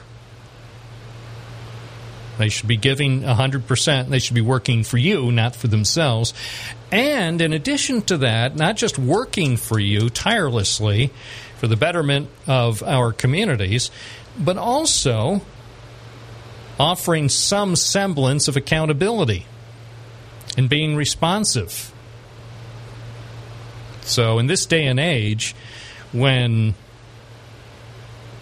elected officials would prefer not to answer questions, well, you know, that's a quaint notion, but just because you don't want to answer questions or because you don't have maybe the best answers at a given time, it's insufficient. That is insufficient. We need some answers. And actually, the truth is, when you strive to give your constituents some answers, you'll be helping yourself, because people will suddenly realize, wait, here's a person who's keeping me posted with what's going on and also is being honest. Say if things don't go exactly according to plan, the person says, yeah, that didn't work out exactly the way we expected, and this is why. And here's what we're doing about it. And I'll give you an update in a week, and another update in a week if necessary. It's not that tough. No, in life things don't always go the way you expect them to go. But it doesn't mean you can't keep your constituents up to speed. 607-772-1290. Good morning, WNBF. You're on the air. What's your first name? Where are you calling from? Jesse from Owego.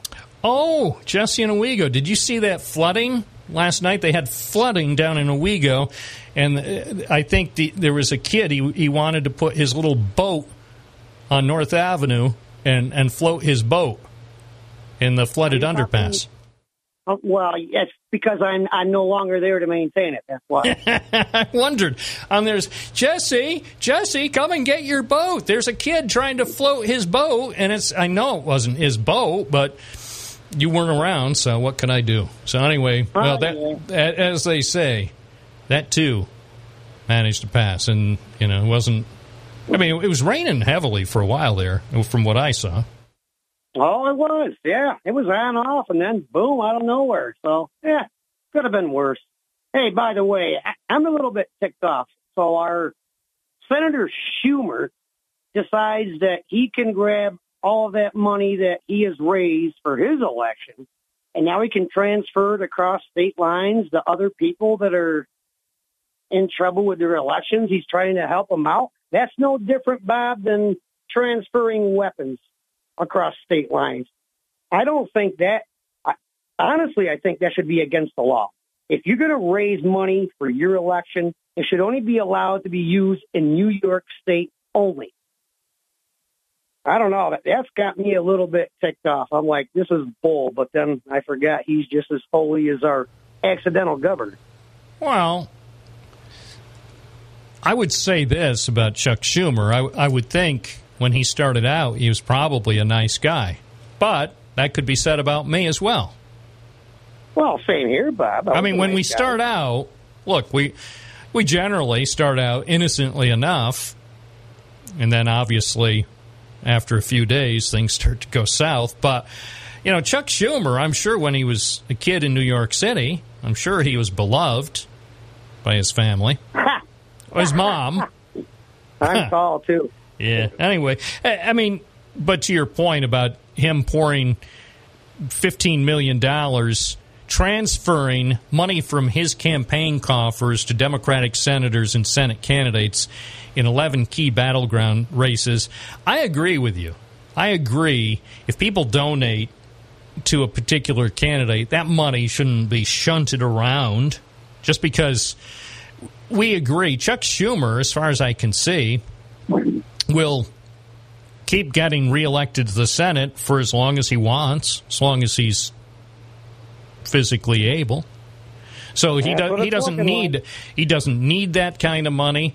But to the same point, Kathy Hochul doesn't need the kind of money that she raised. Although, to be fair, and I know you may disagree with me, Jesse, but to be fair, I think Kathy Hochul has a better excuse for raising money because this is the first time that she is actually running for a 4-year term for governor. So, yes, she has lots of money, and the whole point of raising lots of money is to discourage other good opponents from even bothering. So, and so far, that's worked. I mean, she probably will easily be elected to a 4-year term because other Democrats were afraid to really challenge her. And then Republicans, some potentially good Republicans, probably didn't want to get involved either because they knew they wouldn't stand much of a chance in a state that's controlled by Democrats. Well, the way she's going, she's better off grabbing her entire election fund, give that back, or give that to the Buffalo Bills, and give us our $810 million back. Well, the whole thing, and there you go again, bringing up the Buffalo Bills. Everything was going well for about 2.5 hours, and then inevitably somebody has to bring up the Buffalo Bills, and you know what a sore point that is for me. I don't dislike the Bills. I think they're probably as good as many other teams. But the bottom line is, I don't like my money being used for sports facilities. I just don't. I don't. No. I think they are rich enough they can do that all on their own with no support of taxpayer money.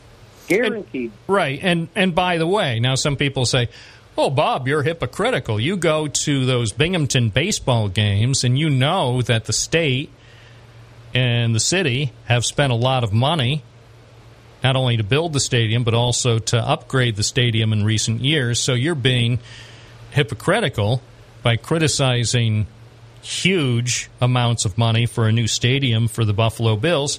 No, I'm not being hypocritical. I didn't want any public money used for the stadium to begin with. Not because I dislike baseball. I'm very pleased that Binghamton has a stadium and also has a team that provides something entertaining for people to do in the summer if they want to get out of the house, even if they're not going to pay a lot of attention to the game. It's great that we have it. Philosophically, I just don't think private enterprise, in this case sports enterprises, should be supported with tax dollars. Because, believe it or not, Jesse, I believe in New York State I'm overtaxed. Well, I totally agree. And I've got one more thing for you. Can you name one NASCAR racetrack throughout the United States that has ever asked money from the state or from their governors? Right now, I can't find one. Maybe that's something you can look into. Yeah, I never thought of that. And my guess is there must be some NASCAR facility somewhere that's received public money or tax breaks or something. I suspect it's happened, but it certainly doesn't seem to happen with the frequency of our friends, the baseball and football team owners. They always seem to have their hands out. And again, isn't it true? Isn't it true that these billionaires who run or own the Buffalo NFL team, they're not even full-time New York residents? Don't they spend most of their time in Florida anyway? Sure they do. Which is fine. I think it's great. And people might be saying, oh, Bob, you're just jealous because they're so successful. No, I'm not jealous of their success.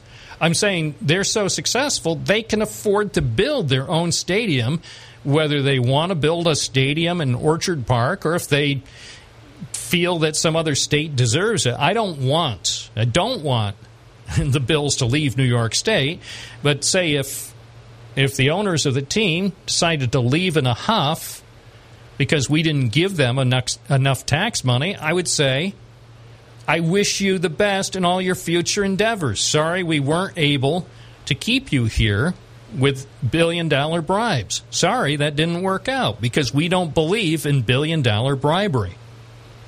Personally, if I was the Buffalo Bills owner, I'd move to Houston anyway, just in spite of that, because we the people of the state of New York are the ones that got ripped off. Well, the thing, and this will probably, people already are mad at me for innumerable issues, including football fans, so nothing more is going to be lost here when I point out quite accurately, of course, once we lose the Bills, then that means New York State has no football team. But or no NFL team. So I know, and people, we're the Giants. You're the New York Giants. That's your brand. And I thought they were New Jersey guys. Yeah. New Jersey. I thought they moved. Well, they did move, but they still insist on using the New York brand, which apparently is legal. But they should be proud. I have to say, if I lived in New Jersey, and nothing against the Garden State, some of my best friends have lived there. But, I think they should just be accurate, say, yeah, we're the Jersey Jets and the Jersey Giants. We play in New Jersey. Maybe someday we'll come back home to the Empire State and give people a real treat. But I don't know. So once I fully retire here, Bob, so I'm thinking about Florida. So when I call into the show, because of course I got the app, am I going to say Jesse, formerly of Owego via Florida? How do you want me to address that? Oh, I'm sure you'll figure it out. How soon is this going to happen, by the way? Oh, it's just in my thought process. All right. Well, keep me posted. I'm in no big rush. And by the way, if I want a light festival, I'm going to get on the Northern Express, the Polar Express, that is. And I'm going to head up to the North Pole. Those are the lights I want. All right. Thanks for calling in. That's the report from Owego, making contemporary news. 1126 WNBF. And we'll probably take a few more calls at 607-772-1290. If you have thoughts about football, baseball, we didn't mention tennis. Tennis. Golf, anything. Whatever's on your mind. Call us. And if you don't want to talk about sports, did you see that guy at the golf course yesterday? That was something to behold. He forgot his clubs. Good morning, WNBF. You're on the air. What's your first name? Where are you calling from? Tom from Mendwell. Hey, Tom. Speaking about golf, I went to the Dick's Open for the first time. We're putting those cabanas. We had food, drinks. Awesome time. But let me tell you, I love to golf. I'm not good. But those golfers, they put a whole new perspective in the game. Like, it's just amazing how 3 or 4 guys will all put the ball within 2 to 3 foot from the pin at 150 yards out. Is just unbelievable. They're very talented. I look at whether I've seen the pros play in Endicott or occasionally if I happen to watch on TV, and I see the remarkable talent of pro golfers. I just shake my head. I'm mesmerized. I have no idea how they can do it. Yeah, I don't understand how when they're using their irons, how they're able to dig in the dirt the way that they do without breaking their wrist. Like, I try it, and it's like zero success. Well, it's good you had a chance to go. Yeah. First time ever going. It was nice. It was definitely cool. Great experience. I mean, if people haven't gone, they definitely got to check it out. Well, as I say about all sports or any event around here, support it, take advantage of it. Don't take it for granted. As I mentioned earlier on today's program, I didn't go to this year's Luma event, so I'll be the first person to be crying in my coffee next September if they say, "Oh, we were going to have Luma again this year, but we fell." In terms of attendance, we came 2 people short of deciding to carry it on, so we're going to blame Bob Joseph and his friend. There you go. So, I mean, it would make me feel very, very sad if they don't continue Luma. Just because I didn't happen to go this year, I've been to most of them. I didn't go to the first one, and I still kick myself because, I talked with Joshua and others affiliated with the first event. And they said, "Well, why didn't you go?" I said, "I didn't know what to expect. It sounded, I don't know, it sounded too out of the ordinary." So, and I just didn't go, and I still think I made a bad choice. But hey, we make choices. All right, it is what it is. But anyway, I know my time's super limited. Yep. So yesterday I called in and I kind of closed the show about, some of these Democratic leaders that are like all about having, massive amount of migrants come in. But when I had said, you got the governor from Texas, he's shipping them to D.C., and you were like, "Oh, that he shouldn't do that." That's the bottom line is when he does ship them there, D.C., Chicago, they're like in an ultimate panic, and now they're going to send some to Philly. Do these guys not realize, like, what Texas is going through and Arizona's going through? Like, you're talking millions of migrants compared to 200 or 300. And by the way, before you continue, let me also acknowledge right at the end of the program that you got short shrift from me because we were running out of time. I took one quick call to squeeze in before we had to wrap up, so I'll certainly acknowledge that you didn't have a whole lot of time to respond to anything I said, so I wanted to point that out. It was more a time element than anything else. I mean, now we have a little more time to work with because we're not as close to wrapping up the program, so I just wanted to point that out to you. Yeah, no, and I knew that, but my whole thing is, you were like, "Oh, the governor from Texas shouldn't be doing that." D.C. and Chicago, they should ship them back to Texas. Like that doesn't even make any sense when Texas is struggling. What are they to do with all these migrants?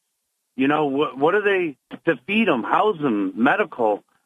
They're overwhelmed. You got the border. They're seizing massive amount of fentanyl. The Democrats never even talk about the fentanyl and the amount of people. I think they said nearly almost 100,000 people have died of fentanyl. These are things that the Democrats aren't even talking about. And you had Kamala Harris just came on national television and said, "Oh, the border's completely closed." Like, where are the people calling her out? Like, you're lying. And all these little towns, El Paso and all these little towns, I mean, their residents are being completely uprooted. They, with the overwhelming amount of people coming in, illegals crossing in their backyards. Like, it seems like nobody cares. Like, let's just not talk about it. Let's just focus on Trump. Let's not focus on, the amount of fentanyl and the drugs. And, I remember when they were busting illegals all over the place and even flying them, when I brought that in, and you were like, "Oh, that's just a conspiracy theory." Like, well, one thing about the issue with people coming into this country without going through the proper procedure, it is a problem. It's a national problem, and I don't know what's going to happen if the national government, if the federal government can't start working with the individual states to deal with the issue. There really must be a better way than having individual states and governors make a decision to put people on buses and send them without having adequate planning in place. It doesn't look good, and I don't know what Governor Abbott really does in terms of making preparations for people that he wants to ship out of Texas. I'm not saying it's not a significant problem for Texas. I'm just saying, taking his problem and trying to ship it out to other places, I don't believe that's a good solution. Well, I don't think it's an Abbott problem. I think it's a Democrat problem. They're the ones that are, basically allowing all this to happen, and they want this to happen. So you got states like Texas and Arizona, like, okay, what do we do now? Nobody's coming out to help them. They're not getting, you know what I mean? They're just stuck with the problem. They're like, deal with it. And like, it's a Democrat problem, and it's not being addressed, just like the amount of drugs that are coming over the border that the border agents are seizing. I mean, thousands and thousands of pounds of fentanyl. Democrats don't want to talk about that. The amount of crime that's taking place, the amount of bodies they're pulling out of the Rio Grande. Democrats don't want to talk about that. Like, these are issues that they don't want to talk about. And if anybody does talk about it, they just call it a conspiracy theory because that's the easiest thing to do. Let's just focus on Trump. Like, Trump's been out of office for 2 years, and they're still attacking this guy, and they're going to continue to attack this guy until he says, okay, I'm done. I'm never going to step foot in. Well, and that's to be expected. As long as he wants to be part of the political discourse in this country, Democrats will be forced to deal with him. They don't want to face him in November 2024. They don't, and the thing is, what if he runs in 2024, and what if he loses? But the problem is, based on what happened last year, a lot of people are worried if he runs again and loses, not because of shenanigans, not because of things that were rigged, but people are afraid that what happened on January 6th last year will pale in comparison to what's going to happen in January of 2025. There's a real worry. And given the language used by him, by the former president, and by some of his supporters, I think the worry is well-founded. I'm not predicting trouble.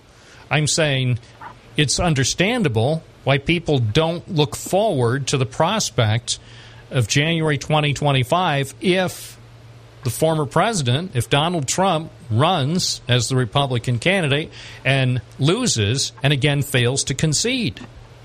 What then? Because then we might indeed get the civil war that some people are predicting and some people seem to want. Well, that can go both ways. I mean, as soon as Trump won, look what the Democratic Party did. I mean, they just started an investigation, impeachment, investigation, and then the summer riots. I mean, I know you don't like to talk about them, but even Kamala Harris championed and supported that kind of violence. But that can't be talked about because that's just not in the realm of talking about these things. Well, it can be talked about, but they're two totally separate issues. And I still submit to you that what happened in Washington on January 6, 2021, posed a far greater risk to our form of government than what happened in the summer of 2020. I'm not saying either was good. I don't support violence. I don't support people breaking laws.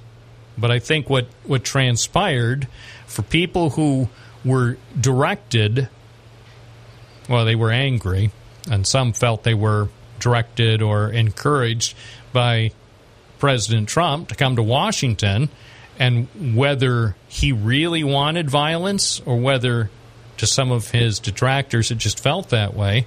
Look, we came too close to experiencing something really bad. It was bad enough what happened January 6th, and it all happened basically on a single day. There were protests around the country that happened the previous summer, and they were in various cities and communities, and it wasn't directed by one person. But one person wanted to basically have the results of an election, of a presidential election, overturned. They did. They wanted the same thing in 2016. Well, they may have wanted it, but they didn't go that far, thank goodness. The problem with what happened in January of 2021, in my personal view, is that now people see what you can get away with. And say it was angry people who supported the other candidate doing the same thing, I think a lot of Republicans would have a totally different view. Anyway, I do appreciate your calling back. It's 1040 at News Radio, WNBF, WNBF.com. Bob Joseph, live on a Tuesday morning. More calls coming right up. You wash your hands.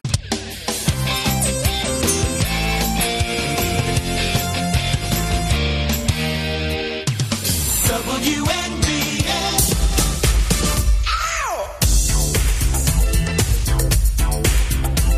1143 WNBF. Back to the phones we go. Joan in Binghamton. Good morning. Well, that music definitely woke me up. I was starting to sort of, get very mellow and, almost catching a cat nap here, 2.5 minute wait, Yeah, well, I wanted to perk things up, and I didn't have a cup of coffee, so that was the next best thing. Oh, I could use a cup of coffee. I could use one myself. Let's meet down here at the coffee shop at 1222. I can't do that. I'm working. Oh, darn. Okay. Yeah, it'll be a while. Anyway, you were saying, that they're sending these people on buses to, these cities that aren't prepared, but they're sanctuary cities. How much money did they get from the federal government to declare themselves a sanctuary city and can't handle 200 people? Well, I don't know. I mean, is it listed on the website? Who has the list? Well, sanctuary cities, though, New York, Chicago, Washington, D.C., San Francisco, L.A., I don't know, but... So you're telling me that all these people that have been touting and saying that they're sanctuary cities for the last, 10 years maybe? and they can't handle 200 people? That's not the point. You don't just send them there. Make arrangements. Make arrangements. If you want to send people to the Port Authority, call Mayor Adams. Don't just send them on a white bus in the middle of the night. How crazy is that? That's great. He's helping them out. No, he's not helping people out by sending men, women, and children on a white bus in the middle of the night to a place where they might not want to go. Well, what do you mean they might not want to go? I don't know. Does he ask them? You tell me. You probably know a lot more about the process than I do. So does Governor Abbott ask the people before he puts them on a white bus? Does he ask them where you want to go, and then he sends them to where they want to go? Does the federal government ask them? No, answer my question. When Governor Abbott, or obviously his people, it's not the governor himself, when people in Texas, working at the behest of Governor Abbott, tell me how it works. So there are people that they have determined are in the United States illegally. So tell me about the process. Say they look at me, and however they make a determination, they figure I'm in the country illegally, so they want to send me out of Texas. What happens then? I'm in America. Why should I complain? Well, you're not helping me. I just want to understand. I want to understand how it is that anybody, any person, Governor Abbott or anyone else, can take any other human being and put them on the white bus and send them to some place where they don't want to go. How can they even let them come into the United States illegally? Hey, don't look at me. I didn't tell anybody to come here illegally. I've told everybody all the time to obey every law in this country when possible. So don't look in this direction. The bottom line is, if somebody winds up in the United States illegally, you don't have the right to put them on a white bus and send them someplace else. You have no right to do that. Sure, they probably were very cooperative. They weren't forced at gunpoint to get on a bus. I don't care if they were forced at gunpoint or not. They are in a strange land, probably afraid, probably hungry, probably concerned about where they'll stay, and then somebody, a do-gooder, I'm using air quotes, a do-gooder in Texas puts them on a white bus. Oh, come on, man. You're the reporter. You're the one should be investigating this, not me. I'm a reporter for WNBF in Binghamton. I have a full plate. I'm not going to spend my time investigating why Governor Abbott is doing things that appear to be illegal. Trust me, the people of Binghamton need a Binghamton reporter. But if Governor Abbott doesn't watch out, he's liable to find himself in a lot of legal hot water before long. It's 11:48. This is Bob Joseph, just offering my view from a studio in the Parlor City on WNBF and WNBF.com. Finding News Radio 1290 WNBF. 11:52 WNBF. Bob Joseph live and local on WNBF. To Endicott we go. We say good morning to John. Hi, John. Hi, Bob. How are you? Good. How's it going? Good. I just wanted to let you guys know that they do sign a consent form before they get on those buses that go anywhere. They're translated to them, and they sign up to go. So do you know what the essence of the consent form indicate? I mean, does it tell them where they'll be going? It tells them where why? they're going, yeah. Yes, it does. You can look into it if you'd like. And then the percentage of the amount of people that they're sending to these cities that are having fits isn't, I mean, they get that many, I'm thinking the number that they've gotten so far, they probably get that many a week between Texas, California, and Arizona.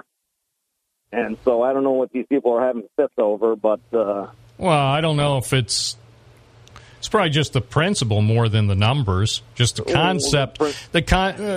Here's my opinion for what it's worth. I think they're just unhappy because it's a situation outside their control, and they know that, for example, Governor Abbott is doing this for political advantage. I mean, it plays well in his home state. Well, yeah. Yeah. Well, I'm not saying if the tables were turned, say if Chuck Schumer was governor of Texas, I'm not saying he wouldn't be doing the same thing. Politicians will politish. Why don't they complain about shutting down the border instead of listening to Kamala Harris that it's secure, that she just said over the weekend on the, I think it was Chuck Todd or one of the. No, I didn't see that because I was taking a week off from news. But to be honest with you, just between you and me, it doesn't surprise me she would say that. You don't see a lot of the good things that these people say on the air, but anything the Republicans say that you don't like, you seem to hear that okay. Yeah. Now, come on, Bob. Come on, Bob. All right, John, it does make you wonder, doesn't it? It does. Anyway, thanks for listening. I appreciate the call. All right. Take care. Have a good one. You Goodbye. too. Bye. I have to say, sometimes it really makes me wonder. 11:54. Bob Joseph hosting a show. Is it the best show in Binghamton? I would submit to you, yeah, actually. Good morning, WNBF. You're on the air. First name, please. Hello. Hi, what's your first name and where are you calling from? My first name is Bill. I'm from Binghamton. All right, Bill from Binghamton. What's up? Bob. Hypothetical, you have a fence around your yard. People are bashing it down, trying to come into your yard. What are you going to do? Oh, probably call 988. What's 988? It's the number for counseling. I would call 911. I would call 911 and say there are people trespassing at my property. Please send some units. Yes. Exactly. Thank you for the correct answer. Now, the Republicans have been begging for help with no reply at all from the Joe Biden administration. Can you give me your opinion now? No return calls, just like you get no return calls. Let me put it this way. The mayor of Binghamton, well, or the right. superintendent of Binghamton. Yeah, good point. And that's no way to run a government. That's not the way to run a city government or a school district or the federal government. So I agree with you there. The federal government, including the president and every aspect of the federal government, they need to work with the states to get this solved. Appreciate your call. This Friday.